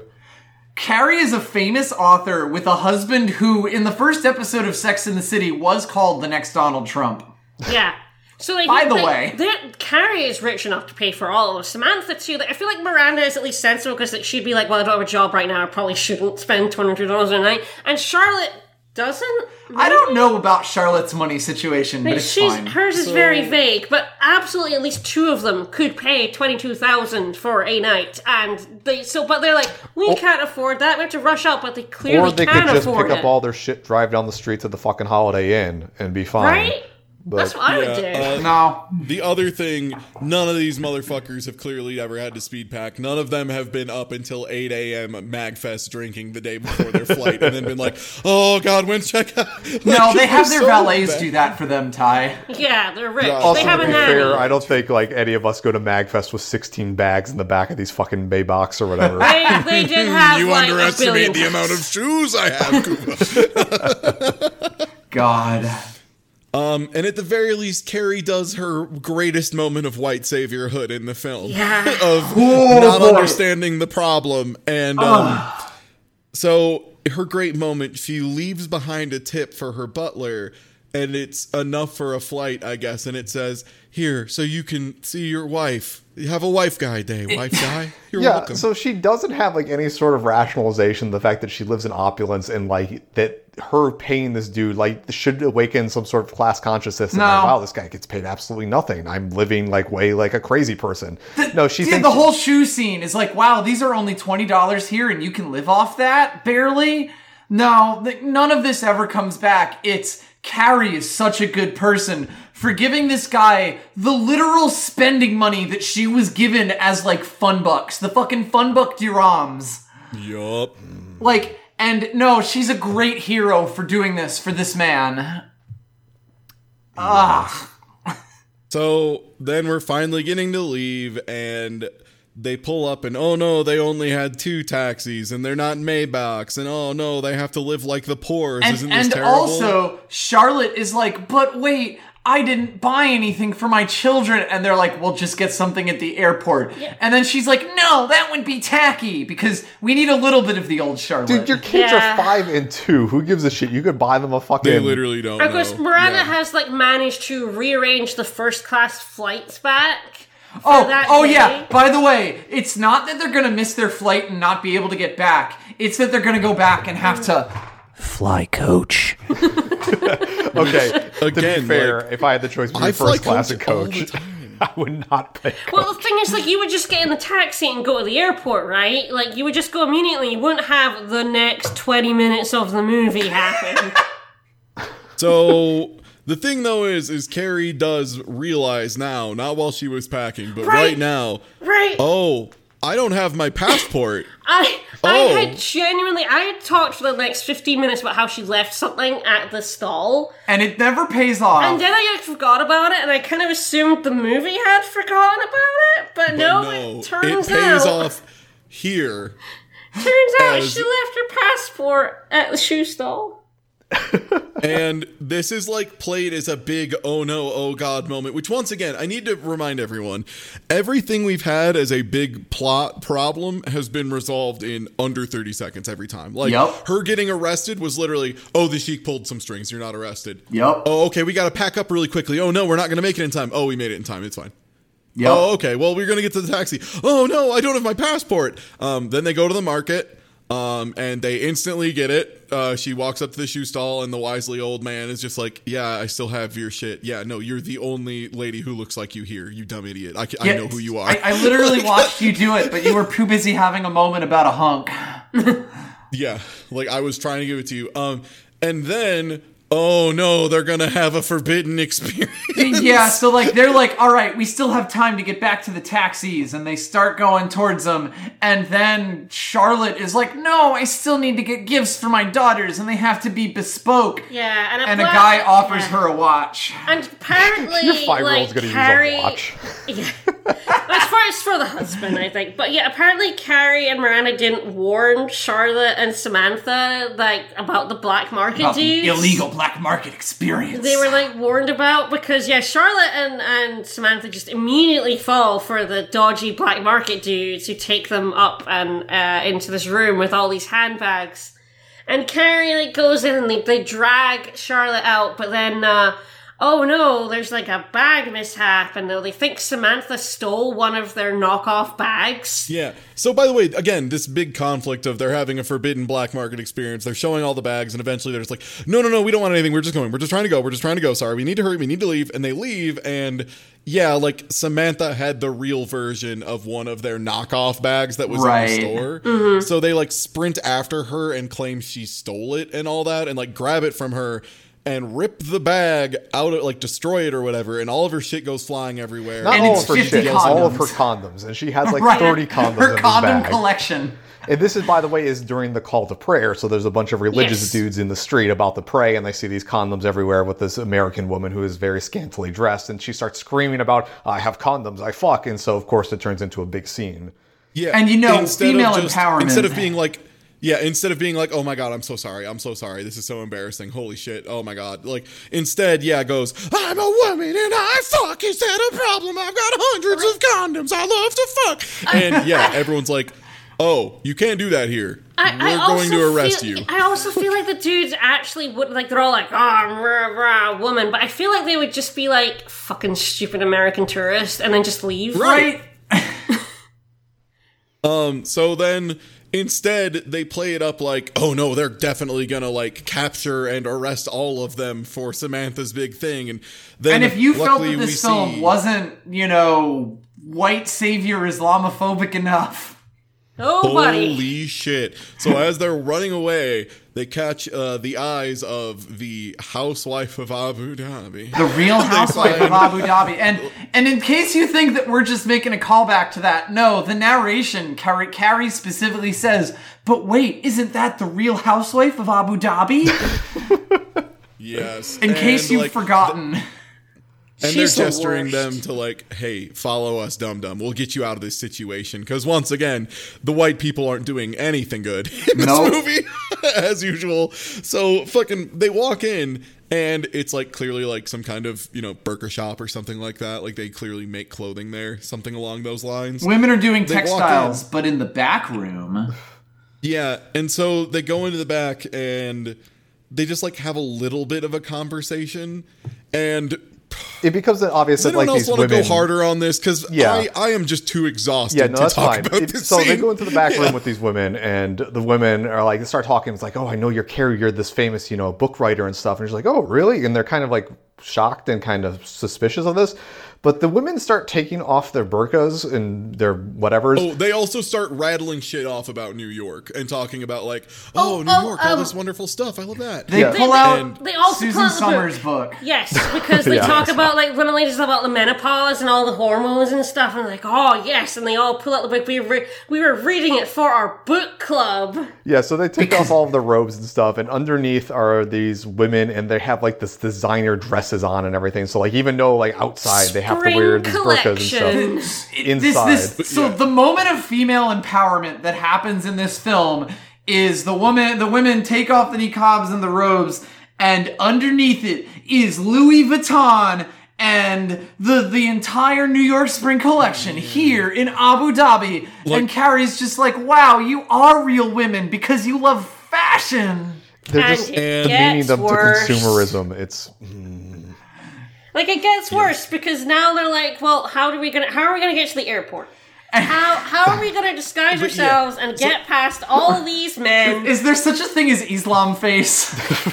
Yeah, but also, for the record, just like, they aren't just saying like, oh, it's the fashion or whatever. They're like directly fetishizing American stuff to the point of one of the women asks like, hey, so have you actually been to New York City? And they're like, oh no, but we've just read and we dream about it so much. And it's like, holy shit, this is what liberals actually the fetishization of consumerism. And again, like this is, this is female liberation. It's wearing the Spring Collection while... Oh, God, yeah, this is the most consumer shit. Fuck. Oh, God. Very white so savior. To get away, they all wear niqabs, so... but then they lose Charlotte, because Charlotte once again decides to go off and buy some fucking tat.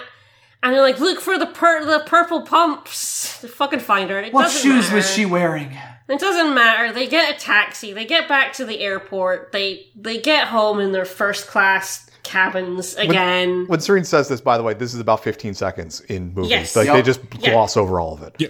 Literally from the ending part, I have the note, oh my God, this is so demeaning to Islam, holy fuck. And then, comma, the ending happens, it all sucks, the end. Like, that's the end of my notes. There's nothing else afterwards. They just wrap it all up, everyone has a good time, every problem is resolved. It turns out 90% of the problems in this film were random shit people made up that wasn't real. I don't remember the end of this movie. What happens in the end? I do. Okay, we can go through. Yes, so Carrie gets to the airport and is like, Mr. Big didn't pick me up like he promised. I'm like, yeah, because you called him. You called him and told him you fucking kissed another dude.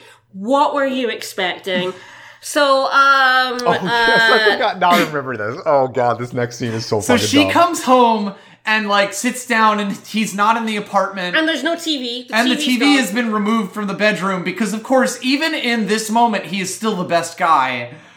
Yep, so we cut to Charlotte's home. She's like, oh, I missed my kids, hello. And they're like, so Charlotte's happy because she got a break from her kids.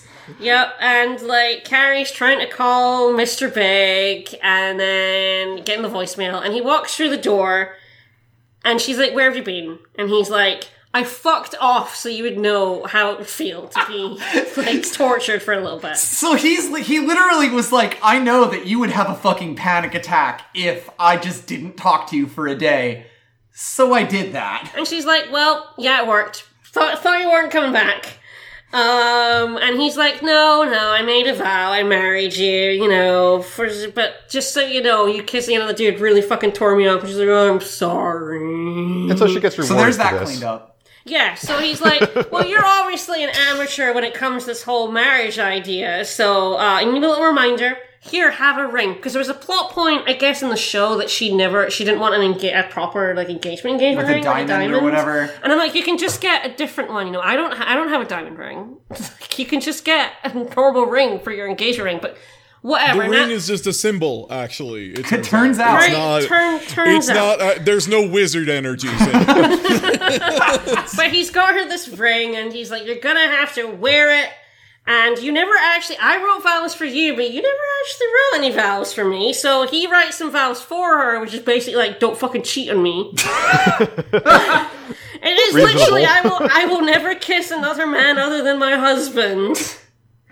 And yeah, so like they make up, and he's like, "How's this for sparkle?" And she's like, "Yeah, it's a lot of sparkle."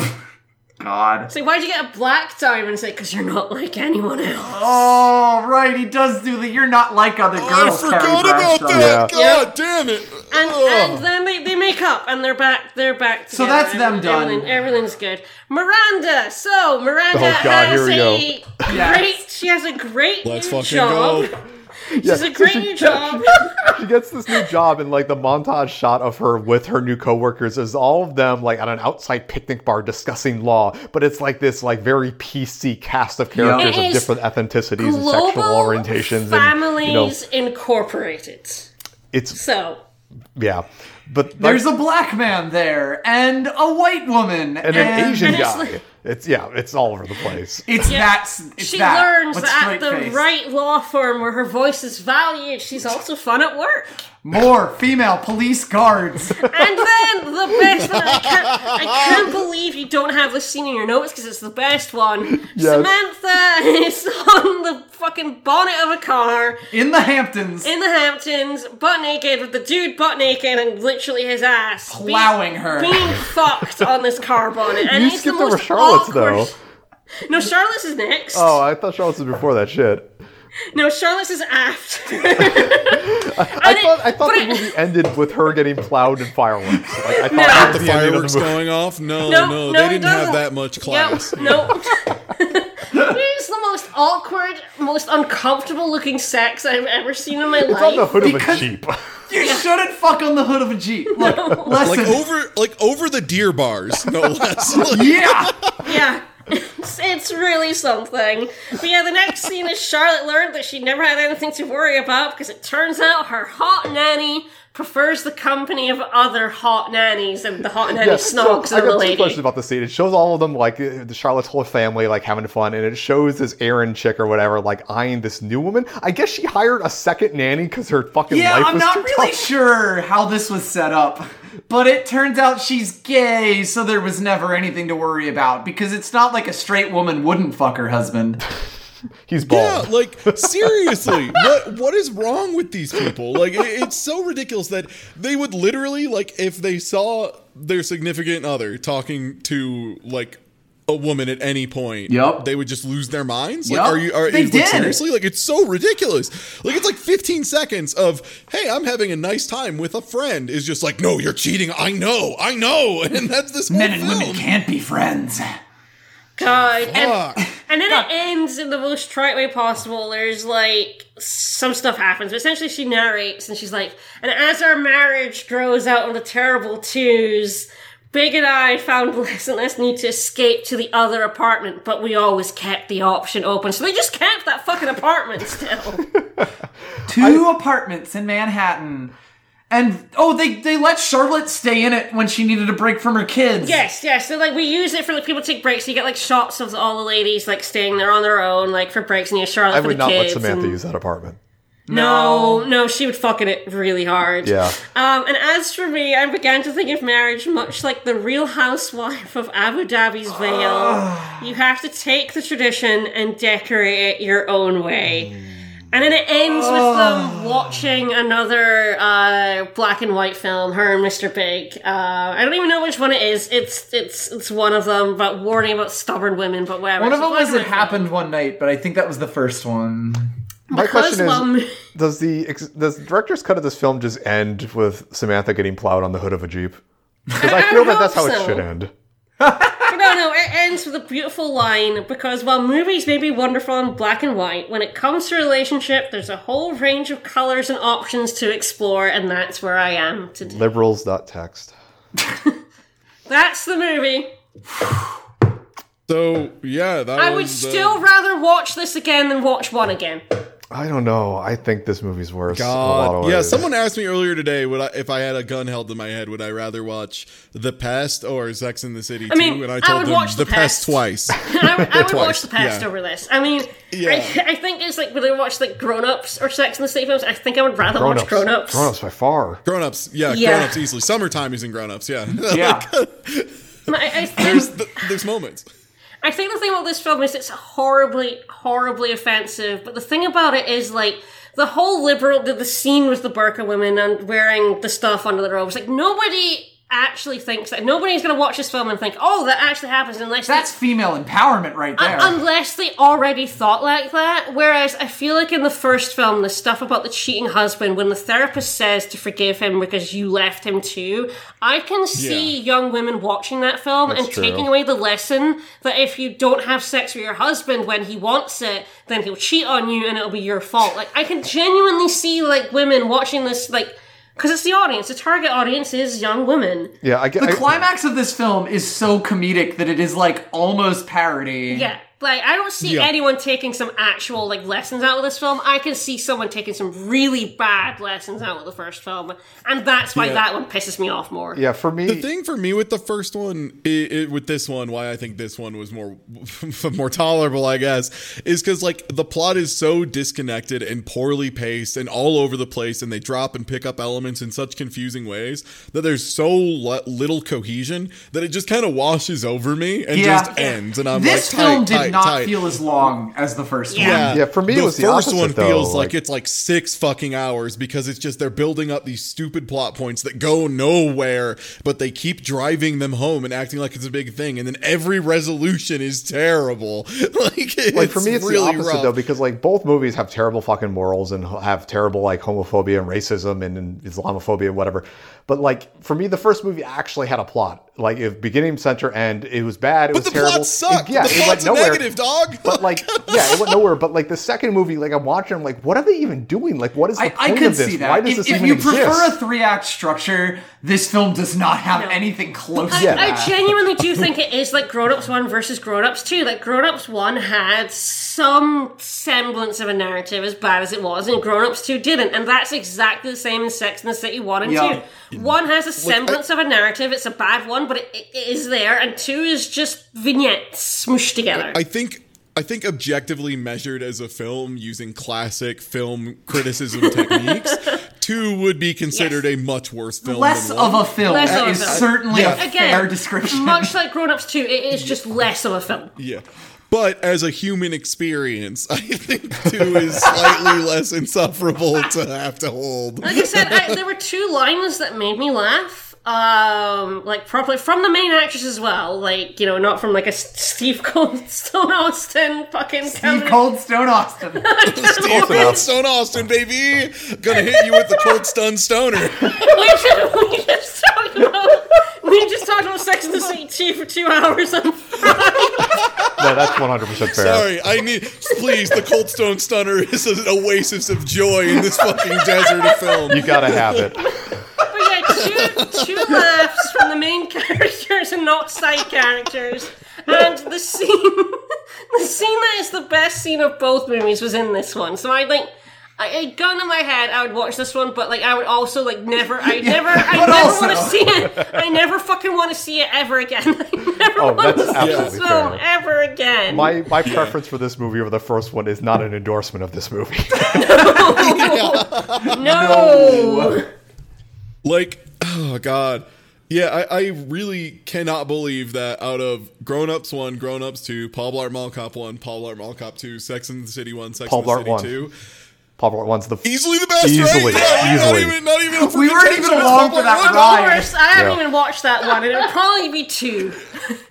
You know, thinking about it, it's probably Paul Blart 2 for us. Out of the 5 we watched.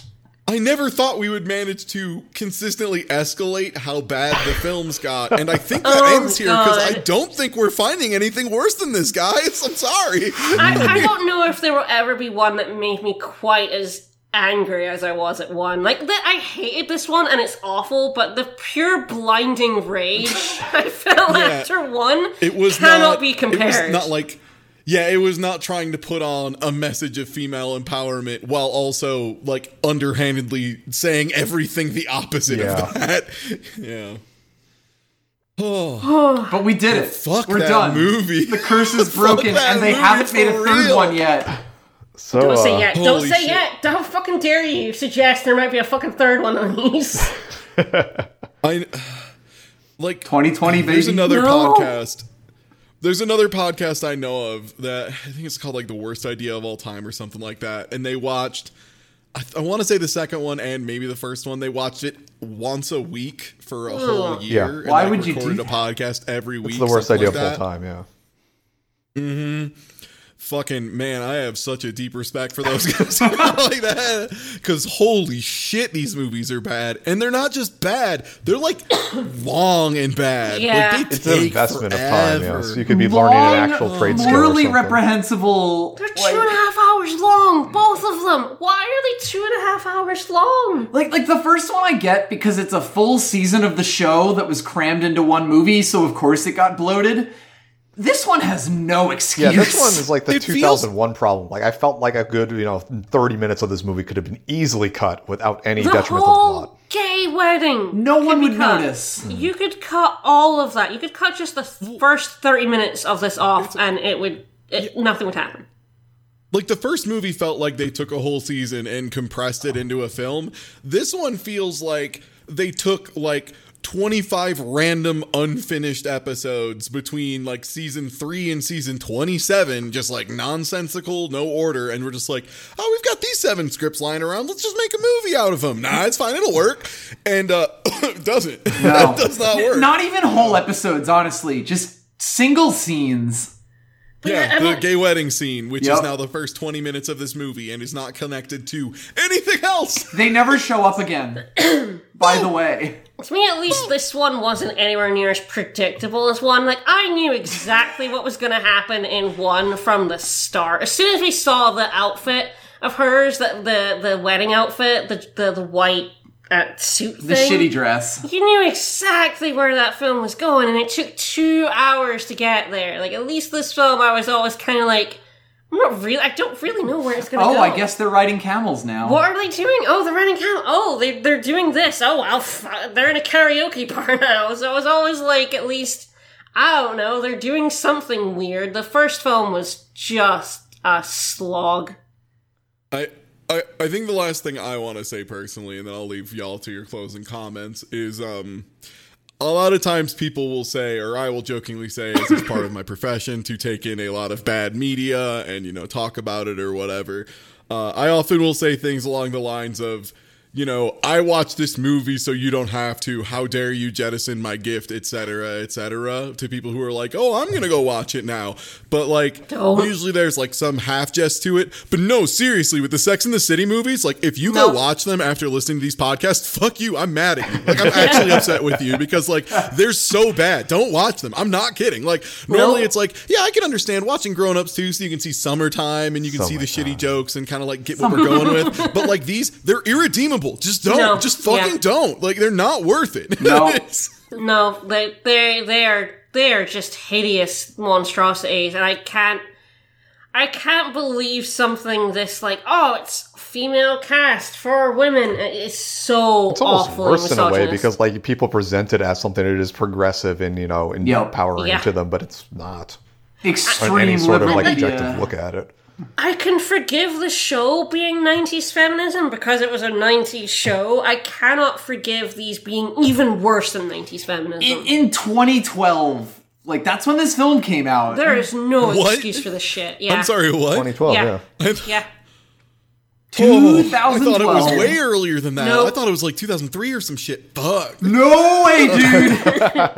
The first film was 2008. Yeah. What? Yeah. It's I need just, to- it's I just need to think about irritating. some stuff. It is appalling that this film came out. This film in was from 2012. only 8 fucking years ago. You're kidding me. Yeah. You know it. I mean, this last What year has the been 6 fuck? Like, years, it so doesn't it even was have- really like 14 years ago, but Yeah, true. What are Vegas' final thoughts on this garbage set of movies? Oh God. There's so much. Don't buy handbags from the shady men, I guess. They didn't. It made Miranda a redeemable character. That's after the first movie, she was the bottom of the list for me, but like she may be the best one in this movie, maybe. Miranda is definitely the number one that I would be willing to hang out with of the group. Yes, free at the end of this movie because she's like setting up activities. She's trying to be a good friend to her friends. Like, so is Carrie at the bottom, or is Charlotte still down there? I think it might be Carrie because Carrie is the I would say friend Carrie. who like feels the need to find like everyone will be having a wonderful time and then she'll walk away for 5 minutes, come back, be crying and ruin everyone's night. She is exactly that lady. Like I have had friends who had that girlfriend and I know how bad that is to hang out with. So she is just a problem. Like you spend more time managing her than you do enjoying your your vacation. Exactly, yeah. She's that specific person. She does, like, torpedo her relationship several times in this film for no reason other than, like, I guess she had to have relationship drama. I wonder if she was like this in the show. Probably. It just feels like the most self-centered thing, right? Yep. Like I'm gonna do something to the detriment of myself to make sure that I'm the center of attention here. Yep. And I'm what matters, and I'm the center of the plot. And she did that in 1 too, but like nowhere near as much. Like, I mean, Mr. Big did run away from the wedding for 10 minutes. In the most convoluted way possible, but he did at least do that. Yeah. In this one, she has no excuse. No. And at least when the divorce or the cheating stuff is happening, she doesn't try to make it about herself in the first movie. In this one, she super would. She would have just been like, "Oh, your husband cheated on you? Oh, mine said he didn't want to see me for 20 minutes." So that's basically the same. It's exactly the same. I've never seen the actual TV show, but like this doesn't seem like it's in character for what that character was from like what I've seen anyway. God, it's so hard to tell, honestly. I'm not going to go back and look, so don't correct me in the comments. No, it's not worth it. I will say I talked to my mom about this, and she did say that very specifically she remembers being upset because the characters were wildly out of line. Like it was a show allegedly about female empowerment where they like kind of did do it and followed through with it to some extent, and it just turned into just a complete fucking mess. But it's also HBO, so they had to get the sexy, the irreverent shit. Oh, the nanny's tits. They were pretty nice. Something for the dudes, am I right? I would have liked this movie more if they at least had the decency to do something for the dudes like every 40 minutes once in the whole movie. Because here's the thing, right? If they had done that once, I was like, weird. And then if they did it like 20 minutes later, I'd be like, oh, now I'm invested. How many more times are we going to do this? oh, this is a bit you're doing. Okay. Where's this going? Where's this nanny? Hey, you know what? I'm not going to claim it has artistic merit, but I do enjoy this bit. God. Awful. Awful. So, all right, we got to cut this off lest we be longer than the movie itself. No, we still got 20 minutes for that. So, we'll see y'all next season for whatever we end up doing. But Ty, please don't find a worse film than Sex and the City 2. Please don't know do if I can, Serene. I don't know if I can. I'm praying you don't. Until then, sex anime. Sex anime!